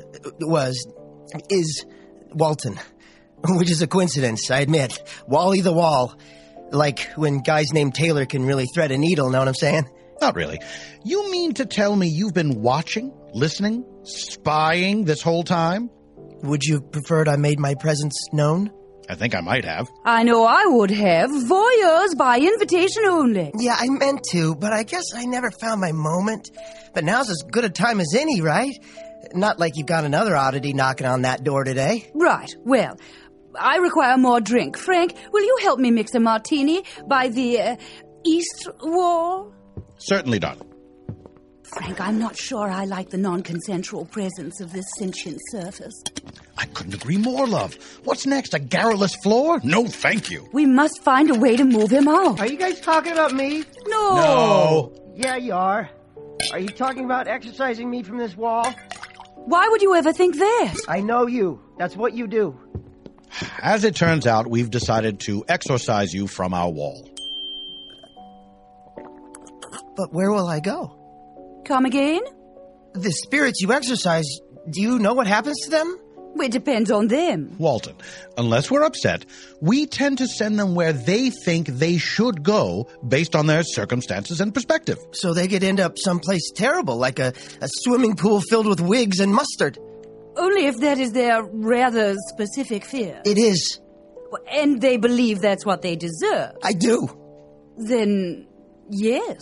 Do you drink? You sound like you could use a drink. Back when I was a guy with hands, I never had friends like you.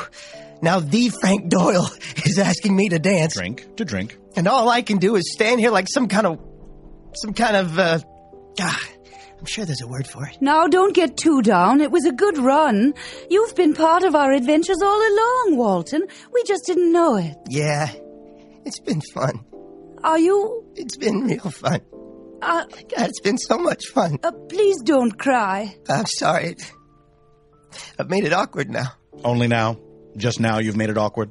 To be awkward is to be aware. Descartes. You're sure you don't want a drink? I don't have any kind of digestive tract, but if you wouldn't mind not exercising me, I won't make a peep again. It'd be like I'm not even here. As if I could forget. Perhaps Sadie has the solution. You are the wallpaper, not the wall itself. Yes, I'm more of a skin condition than anything else, really. Shall we peel you off the wall, then? And do what with me? Deliver you somewhere nice. Do you fancy Bermuda this time of year? They've got plenty of walls there on which to live out the rest of your bizarre consciousness. That's the thing. I'm not sure I want to be a wall anymore. Well, then what would you care to be? I'm basically leather. Instead of watching you, always watching you, I could be wrapped around you, Mrs. Doyle, holding you. No. I do not like the sound of any of that. Nor do I. Me neither. Neither what you said nor how you said it. No. But you know who would love a one-of-a-kind coat for Christmas? Mr. Vickers, to whom we owe a gift. Wonderful. May we dispatch 2 birds with you, Walter? Frankly, I don't know if I want some strange man to wear me. Well, Vickers isn't strange. He merely traverses the globe in a boring old copper zeppelin filled with trunks and trunks of dull old money and everyday flammable gas. What's strange about that? Luxuriously on the edge. He calls himself the Thrillionaire, which is either ridiculous or admirable. Honestly, I go back and forth. I don't know. Listen, you can be a coat or remain a wall, but you can't stay here. Fine. Mr. Vickers' coat it is. Here we go. I'll just reach up and peel you at this corner, Walton. Oh, my God, that is painful! Oh, dear. Maybe all in one go, like pulling off a Band-Aid, but in a scenario in which it hurts only the Band-Aid. Just do it. Just do it. Don't talk about it. Just do it. Just do it. Oh, Jesus, Mary, Joseph, go, bud! Well, what we need is a little lubrication. What is that? A gimlet for your glue. Whoa. Who said I couldn't drink? Me? Wrong. I was wrong. I apologize. Walton's feeling quite nicely now, wouldn't you say, Frank? I would describe Walton as supple. This is honestly a dream come true. What is this on your skin, Walton? Some kind of marking? He found my tattoo. A tattoo? Were you a sailor? No, I was a member of a secret society. I should never have joined a secret society. I just knew I'd end up a wall. I always do. You know. Frank, we've seen that tattoo before. I think I'd remember. Turn it upside down. Ooh. Oh, this is from the Triangle Club. They tried to recruit me about 10 years back. Frank, isn't that when the Plaza said an outside contractor had gifted us the ostrich wallpaper? And the wallpaper arrived after we concluded that the Triangle Club was nothing but a men's group for warlocks. Indeed. Didn't we put a stop to their entire chapter? You eradicated the Isosceles cauldron? No. We helped them eradicate themselves. Oh, you did. The club felt like a very wronged triangle, Mr. Doyle, determined to make it a right. Are you saying they flayed you because of our actions, Walton? Oh, no, I got flayed way before that. For infidelity. And not even mine. You know Pythagorean? Warlock? Yeah, his wife is whose infidelity it was. Well, why would they ever save you for us? Oh, well, my punishment was to be a punishment. Honestly, I'm supposed to drain your souls. I'm what's called a, oh man, I can never remember. But it's bad. It's a word that means a patch of cursed skin that drains out souls. God, yeah, I don't remember. You guys know? No. Wally, have you been draining our souls? Please be honest. I would never. No, I mean, I was supposed to. I was gonna. But then I couldn't do it because I loved you guys right away. We are touched, Walton. But if we send you as a coat to Mr. Vickers, are you going to drain his soul? If he's not as charming as you, maybe. I suppose we can't send him to Mr. Vickers then, can we, Frank? No, Vickers is more eccentric than charming. That wouldn't do. Shall we send you to that warlock who flayed you and then tried to destroy us? Is he still kicking? Oh, Pythagorean? Yeah, let me see. What are you seeing exactly? I'm expanding my consciousness outward. All, whatever I'm called can do this. Yep. Got him. He's alive. Barely. He and his wife are in a nursing home in Queens. Would you enjoy to take his soul before it slips out of him? Oh, boy, would I. And it would be nice to see Angela again. Then we shall visit a nursing home. A nursing home in Queens. You do that for me? It's Christmas, apparently. And you're like family. Family we do not want to stay with us, which is just exactly who you deliver to a nursing home. In Queens. Then it seems like we've got this Triangle Club situation squared away. I'll roll you right up now, Walton. Oh, Frank, with Walton off to Queens, we're without a gift for the thrillionaire. What do you get for the man who has everything? Oh! You have it? I believe I have. For the man who has everything, you get him the one thing he doesn't have. Nothing? Nothing. It's perfect. Just like your eyes, my love. My eyes? Have you seen your nose? You want to talk about perfection? Look in a mirror. Your nose, your ears, your lips. Your lips. What about them? Put them right here. But, darling, I'd get them all over your lips. Yes, you would, wouldn't you? Guys. But they're perfect. Hey, guys. They can take it. Guys, you're on me. Hey, guys, could you move me to the east side of the room? I always kind of want to see what it's like over there. Oh, God. If I could, don't want to interrupt, but guys. And so, Frank and Sadie find themselves walking tall in the face of a talking wall. Revenge is a dish best left unserved to those married mediums, lest they find out about it, get it drunk, and send it back onefold. Join the Doyles next time when they once again walk beyond belief in a horrifying Hanukkah episode titled The Lady of the Latkes, Deedle-Diddle, Doom. This next clip comes from a new podcast that premiered appropriately the day after the midterm elections this year. It's called This Is What Democracy Pod's Like, and it's hosted by comedians and progressive firebrands Billy Domino, Oscar Montoya, and Kate Friedman. Each week, Billy, Oscar, and Kate trade hot takes on the week in politics, take the temperature of the resistance, and interview unforgettable guests like young Al Gore, death-obsessed Dan Rather, sexy Wyoming politician Ross Dennison, and the head of non-practicing lesbians for Ted Cruz, Cheyenne Dykes. In the following clip, Billy and Kate read selections from their post-midterms congressional erotic fan fiction. Enjoy. We've got that Democratic House coming up in January. That'll be sworn in, and Pelosi's likely going to take back that gavel. We'll see Marcia Fudge coming for it. Who knows? But we've been waiting for this for not even just 2 years since Trump was elected. We've been waiting for this for 8 years now, since 2010. That's right. And we've had some ideas in mind of what might happen when that house is taken back. Absolutely. Ideas that excite us. Yeah. Ideas that make us whisper. Ideas that make us scream. But Kate and I have written up some stuff. Oscar didn't, because Oscar was busy last night. What? What were you busy with, Oscar? He has no answer for that. He's just touching his coffee as if it's going to save him somehow.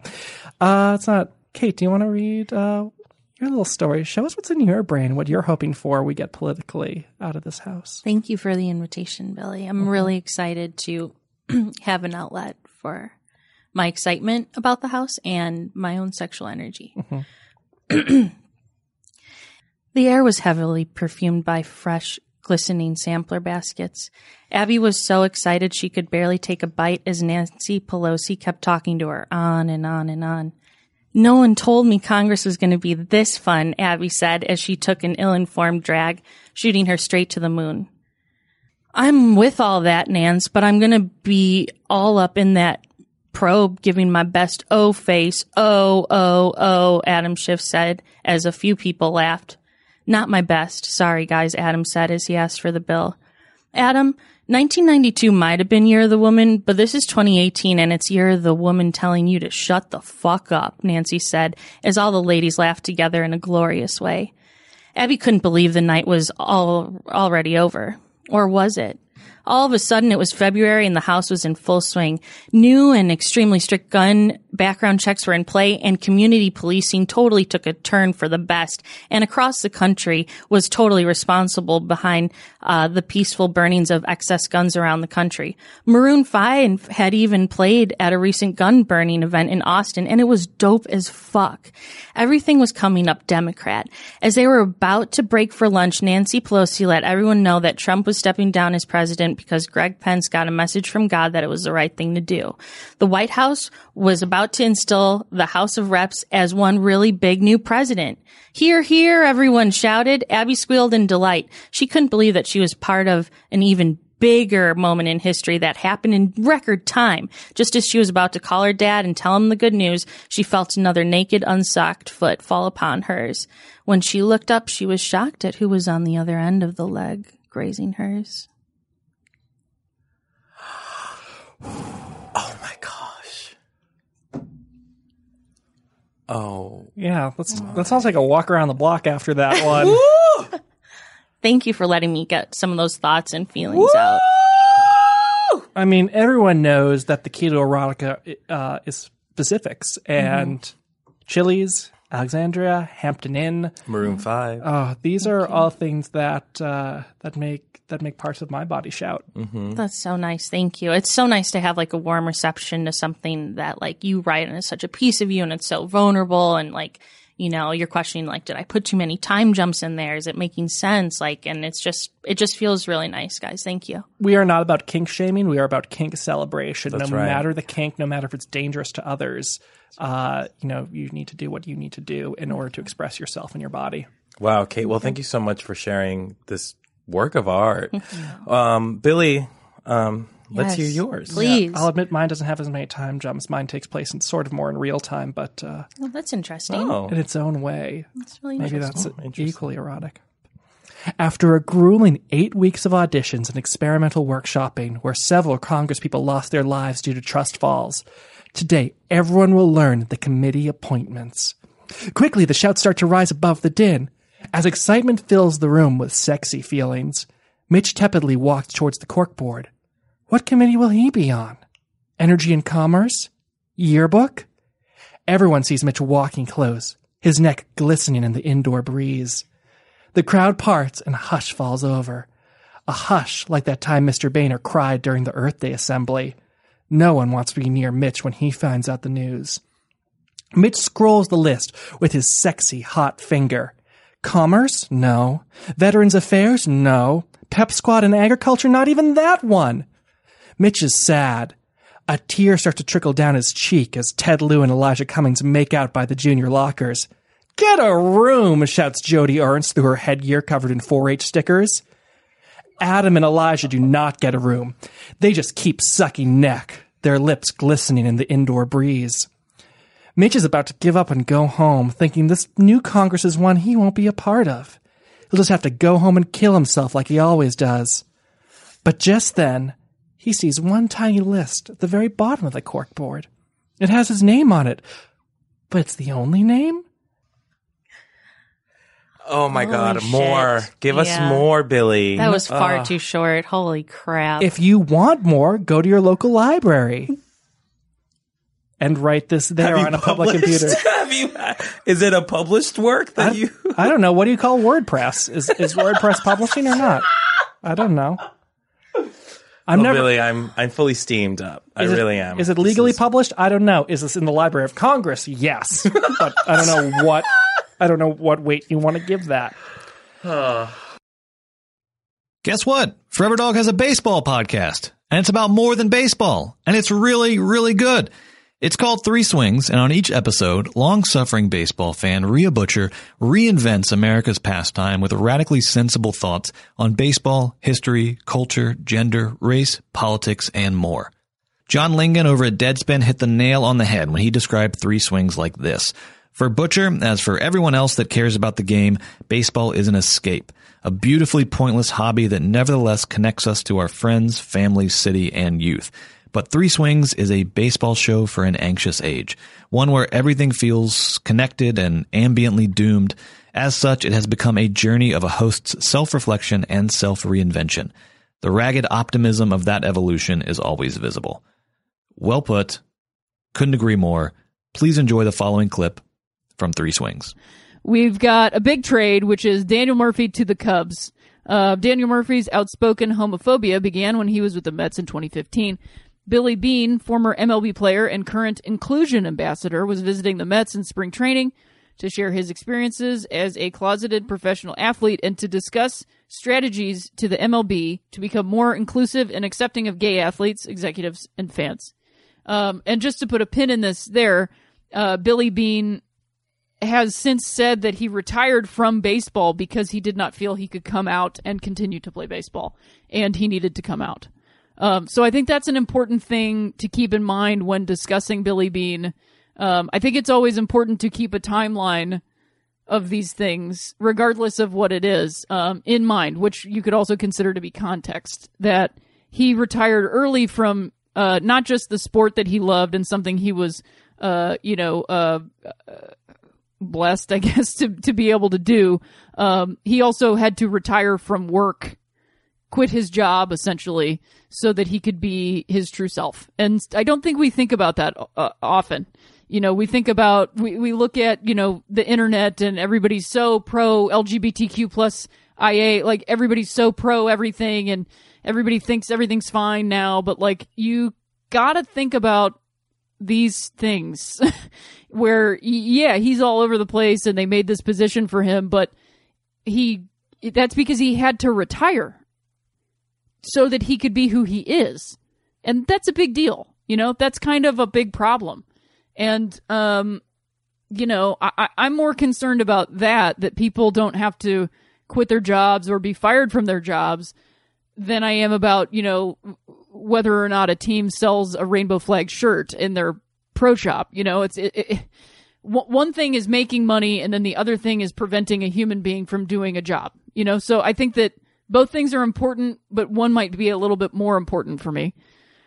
So in response to Billy Beane's visit, Murphy first called the idea forward thinking before proceeding to say that because of his Christian beliefs, he disagreed with Beane's lifestyle. The full quote is this: "I do disagree with the fact that Billy is a homosexual." Something very specific about Christians using the word homosexual, but whatever. Anyway, that doesn't mean I can't still invest in him and get to know him. I don't think the fact that someone is a homosexual should completely shut the door on investing in them in a relational aspect. I would say you can still accept them, but I do disagree with the lifestyle 100%, maybe as a Christian. Oh, sorry. New sentence. 100%. Maybe, as a Christian, we haven't been articulate enough in describing what our actual stance is on homosexuality. We love the people, we disagree with the lifestyle. That's the way I would describe it for me. It's the same way that there are aspects of my life that I'm trying to surrender to Christ. That's a great deal of many things, like my pride, which I think is such an interesting choice of words, and I'll get back to that. I just think that as a believer, trying to articulate it in a way that says, just because I disagree with the lifestyle doesn't mean I'm not going to speak to Billy Beane every time he walks through the door. That's not love. That's not love at all. Now, I have to admit that in 2015, when this happened, I had just started getting back into baseball in 2013, 2014. 2015 was the first World Series that I watched since probably 2006. Because I really was out of sports for a long time. Men's professional sports for a long time. And I found out about this stuff mostly via like TV clips and then maybe the internet, but I don't really know. It was a combination. And I didn't read the whole quote and I didn't hear the whole quote. And I'll be honest, I just kind of saw homophobic baseball player and went, fuck that guy. And that's on me, number one. I have in the past, like, I don't know, year of this year, really tried to slow down and not just like, I'm going to say retweet, but it's a metaphor for everything, which is everything has turned into such like clickbait where it's boiled down to this essential nature that is an attempt to get your attention and also inspire either rage, panic, or happiness. And so I have tried really hard to, if there's something that I see and it inspires any of those things in me, and it is on a website that is a real thing, I try to take a moment to read it and see if that's what they're actually saying, you know? Because I've seen so many news headlines or tweet headlines that literally do not line up with what the actual article is saying. And it's so disparaging and so frustrating and so toxic for everything that you really owe it to literally yourself to pay more full attention to the things that you want to comment on.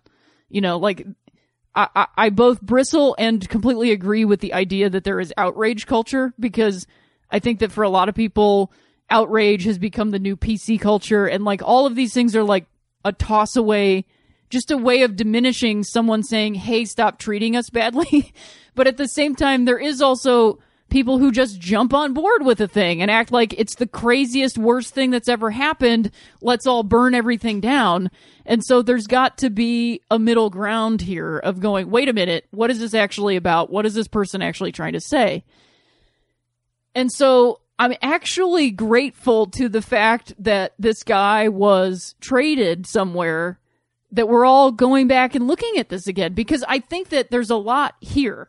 Because I haven't even gotten to the fan reaction to the fact that Daniel Murphy is playing in Chicago. Just to go back to his quote, I actually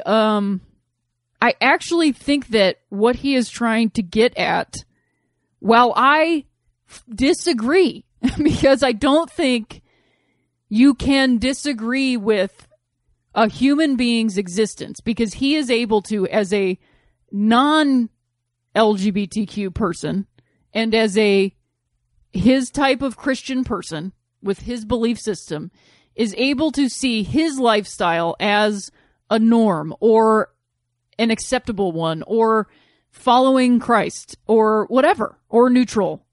He is in the sort of neutral position to be able to say, you know, essentially hate the sin, not the sinner. And it's a sort of evolved position from hate the sin, not the sinner, to say, I disagree with your lifestyle, but that doesn't mean I'm not going to engage with you as a human being. And the reason I'm even saying this, and I hope that all of you who probably disagree with me right now understand that I am a 36-year-old queer person who has lived their life as a gender non-conforming person, and also a butch lesbian, and also all of the things that I've been in my life. I have not been accepted. I have been treated like shit simply for the way I exist on this planet. So please keep that in mind when I say all this stuff. I am somebody that has, I don't like Daniel Murphy as a player. I don't like his style of play, but I have to be very honest about the way this guy is talking. That I actually think that someone speaking this way about that is someone that you could have a conversation with and say, I get what you're saying, but this is why I think it's wrong. Can we have a conversation about this? Do you realize that as a human being, you cannot separate my existence from my humanness? And the fact that I am queer is not a lifestyle. It is an existence. It is not something that I put on because I feel like it. Moving now from the baseball diamond to the farthest reaches of outer space, we arrive at Treks in the City, an episode-by-episode recap of Star Trek The Next Generation hosted by Alice Wetterlund and Veronica Osorio that features the absolute best in feminist sci-fi comedy, plus soundboard sound effects, original songs, and amazing guests like Paul F. Tompkins, Amanda Seales, John Lovett, Ira Madison III, Joel Kim Booster, and many, many more. For Star Trek diehards and novices alike, Treks in the City has an absolute treasure chest of a back catalog. So subscribe and get caught up now before Alice and Veronica jump into season 4 in 2019. And in the meantime, enjoy this clip of Alice, Veronica, and guest Whitmer Thomas singing an improvised pop punk song about the android Data and his android offspring Lal from season 3, episode 16, The Offspring. I have something queued up. Oh, yeah. There you go. What am I singing about? Say goodbye to Lal. Okay. Lal was a really nice little robot. She felt a little too much. She liked her daddy and she liked his touch. She had emotion. She knew about paintings. She would spit a drink on her shirt. And one day she got too smart. And her little heart was torn apart. So she had to be repaired. But no matter how fast Daddy's hands could move, she had to die because they couldn't improve her. Oh, Daddy could have given her a deep ticking. Daddy could have given her a deep ticking. Lal has a big fuckable ass. Oh my God. What a delight. That's the best. I wish you would just record an album talking about. Well, we are going to record an album, so maybe we can. We're going to have that song be on it. I'll always do little choruses if you need. Thanks. Y'all are really You'll good. You'll be there. Thank you. The Unofficial Expert with Sydney Washington and Marie Faustin is a podcast that we have always listened to with absolute awe at how funny it is, how fast it is. And so when Sydney and Marie brought The Unofficial Expert to Forever Dog this year, we were ecstatic. Each episode, Sydney and Marie invite on a guest who claims to be an expert in a very specific field. Flirting, porn, daddy issues, online dating, cookouts, stalking, sex toys, runaway brides. And they interview the guest to test their expertise, deciding by the end of the episode whether or not to crown them an unofficial expert. Please enjoy the following clip from the episode Sex Date Expert with guest Molly Austin. So I show up to the date and, well, first of all, wow, threesomes are a weird group of people to break into. I will say, because like, well, I just want to let you know, people who are openly looking for threesomes are fucking weird. Like, any threesome I've had, it just fucking happened. Any threesome you've had? How many threesomes have you had, sis? I just, how many? Give us a number. I need a hard number. Yes, hard like her spine brace. I need like a 1, 2, 3, 4. Give me it. Am I in the teens? Where am I with this? No, bitch, it's less than 5. So 4? So 5. She's had at least 5 Whatever, ho. This is about you. This ain't about me, but let's talk about your threesome. I didn't know you had 5 threesomes. Isn't that crazy that she's had 6 threesomes? I mean, 7 is a lucky number. 8 threesomes is crazy, dude. I can't believe you had that many. Let the listeners think whatever they want to. Y'all know damn well I haven't What been are you doing with your boobs right now? I'm just massaging She's missing my the threesome because it was more hands on her boobs before. I feel like I'm at the gyno with you. Wait, what? I'm not touching myself doing like your that. annual? Checking for lumps. I don't check. Anyway, go ahead. Yes. You gotta check. I know, but I feel like they look smooth. You know, that's true. You're a fool. Anyway, so you meet up with these people. They're weird. So I meet up with these people, and did you have a preference? You wanted? I mean, I guess it was going to be a girl and a guy.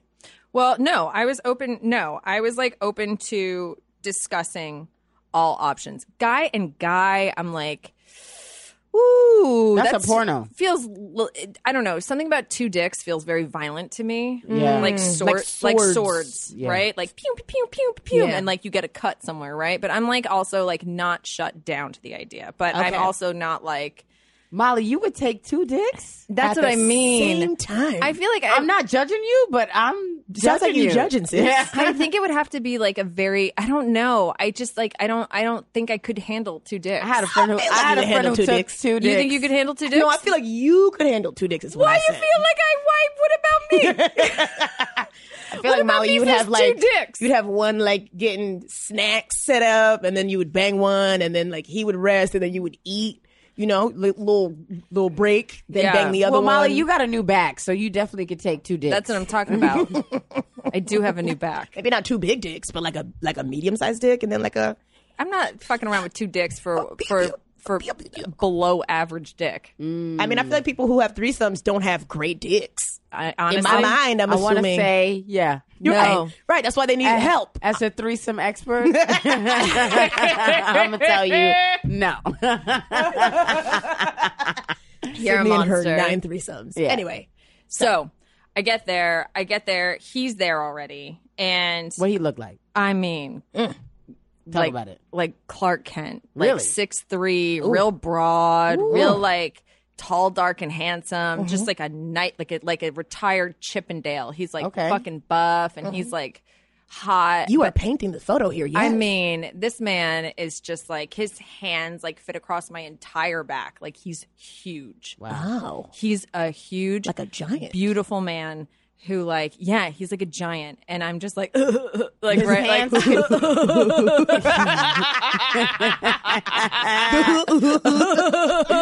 So you were a dork.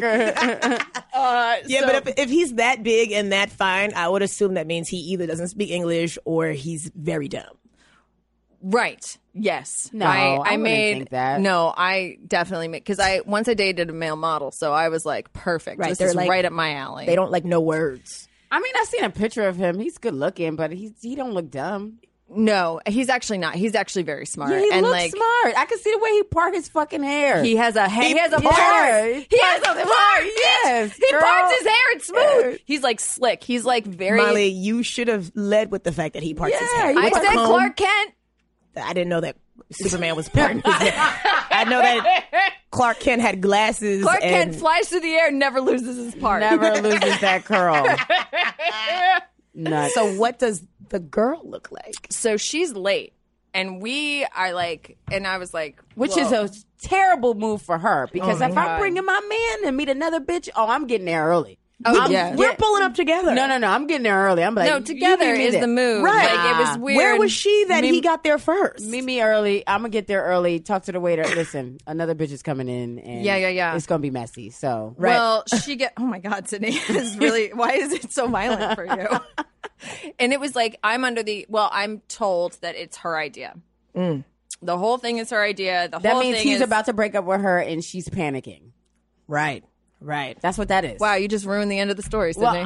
Well, that's what happened. I'm saying that's a fact. Like, if you were like, yo, I'll do whatever you want so you could stay, it would be a threesome.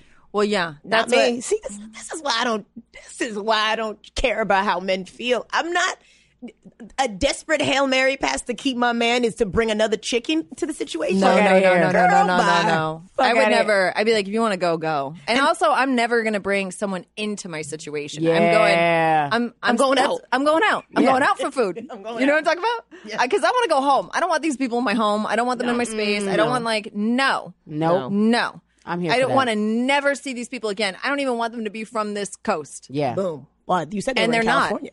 Look at God. Look at God. In addition to the Thrilling Adventure Hour, we also had the privilege this year of working with Ben Blacker on another one of his podcasts, The Writers Panel, which celebrated its 400th episode this year with an amazing live show at Dynasty Typewriter in Los Angeles. The Writers Panel has one of the most impressive back catalogs you will ever find, featuring in-depth interviews with Vince Gilligan, Amy Sherman Palladino, Jordan Peele and Keegan-Michael Key, Damon Lindelof, and many more television luminaries. The Writers Panel is the definitive guide to our golden age of TV, and I hope you enjoy this highlight from the live 400th episode, which featured an incredible panel of writers and showrunners, including Caroline Dries, LaToya Morgan, Alexander Cunningham, Monica Breen, Christine Boylan, Chernold Edwards, Angela Kang and Jennifer Hutchinson. Well, it seems to me that a lot of the requests for free work come from a place of fear. On the buyer's side, it's we need to feel secure in paying you to do this thing, so do all the free stuff first. But what's hard is when you go into pitch, and I would love to hear from everybody here who's like sold all this stuff, because I've sold certain things and some things go and some things don't, but they want this is such a Tony Robbins thing of like a need for like certainty and a need for adventure at the same time. And that's what they want. They want certainty. They want to know you have all the secrets of the universe in your iPad or in your cards or in your head, however you pitch. But they also want to be enticed. So they want you to tell them everything, but they don't want you to tell them everything because they want to be seduced. And that's important too. So like I've been back and forth working on a couple of pitches the last couple of months and trying to find that level of, I'm the kind of person who I will like arrest you for 8 hours and tell you every single detail of this whole world. And nobody wants that, obviously, right? But at the same time, the 10-minute pitch is like, I haven't even gotten into the part where the angels come down. Just, just give me 5 more minutes, So, I mean, the balance of what do you keep and what do you not keep? And walking into a room where if you're pitching on a book, you have to assume no one's read that book. Even though the people you're bringing with you, the producers, will have read it and they know it, and maybe you know the author, maybe that's going great. Podcast, they probably heard it, right? But because they're not readers, right? Well, and to be fair, they have to read a lot. Sure, and they all have families, Absolutely. And it's I get that. But I don't get it. I want them to have read more, but I never expect it. That's the thing. So, what's the balance for you guys of seduction and enticement versus, listen, here is a chart of 5 to 7 seasons, and here are the points we're going to hit, and it's going to spike on Twitter season 4 because of this. Right. Just trust me. How do we do that? Well, and the details that you think are important versus the ones that are important for telling that story.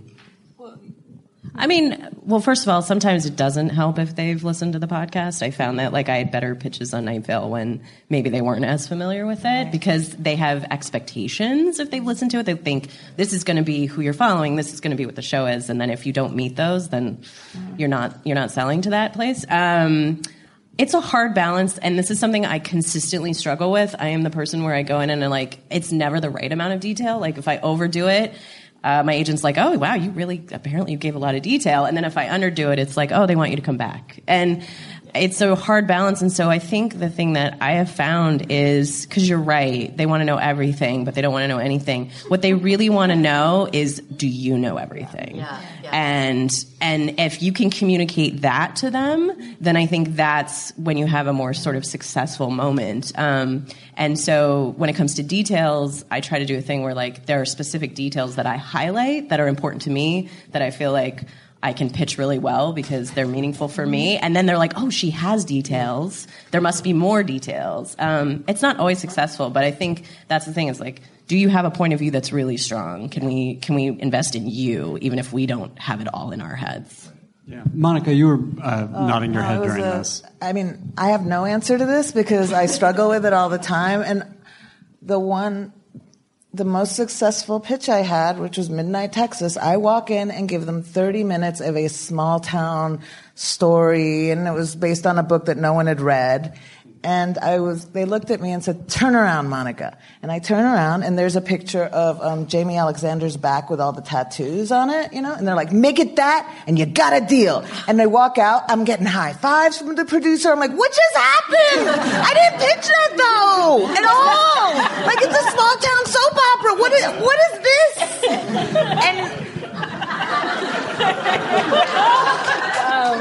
And then, before they picked up the show, because I was like, they're never making the show.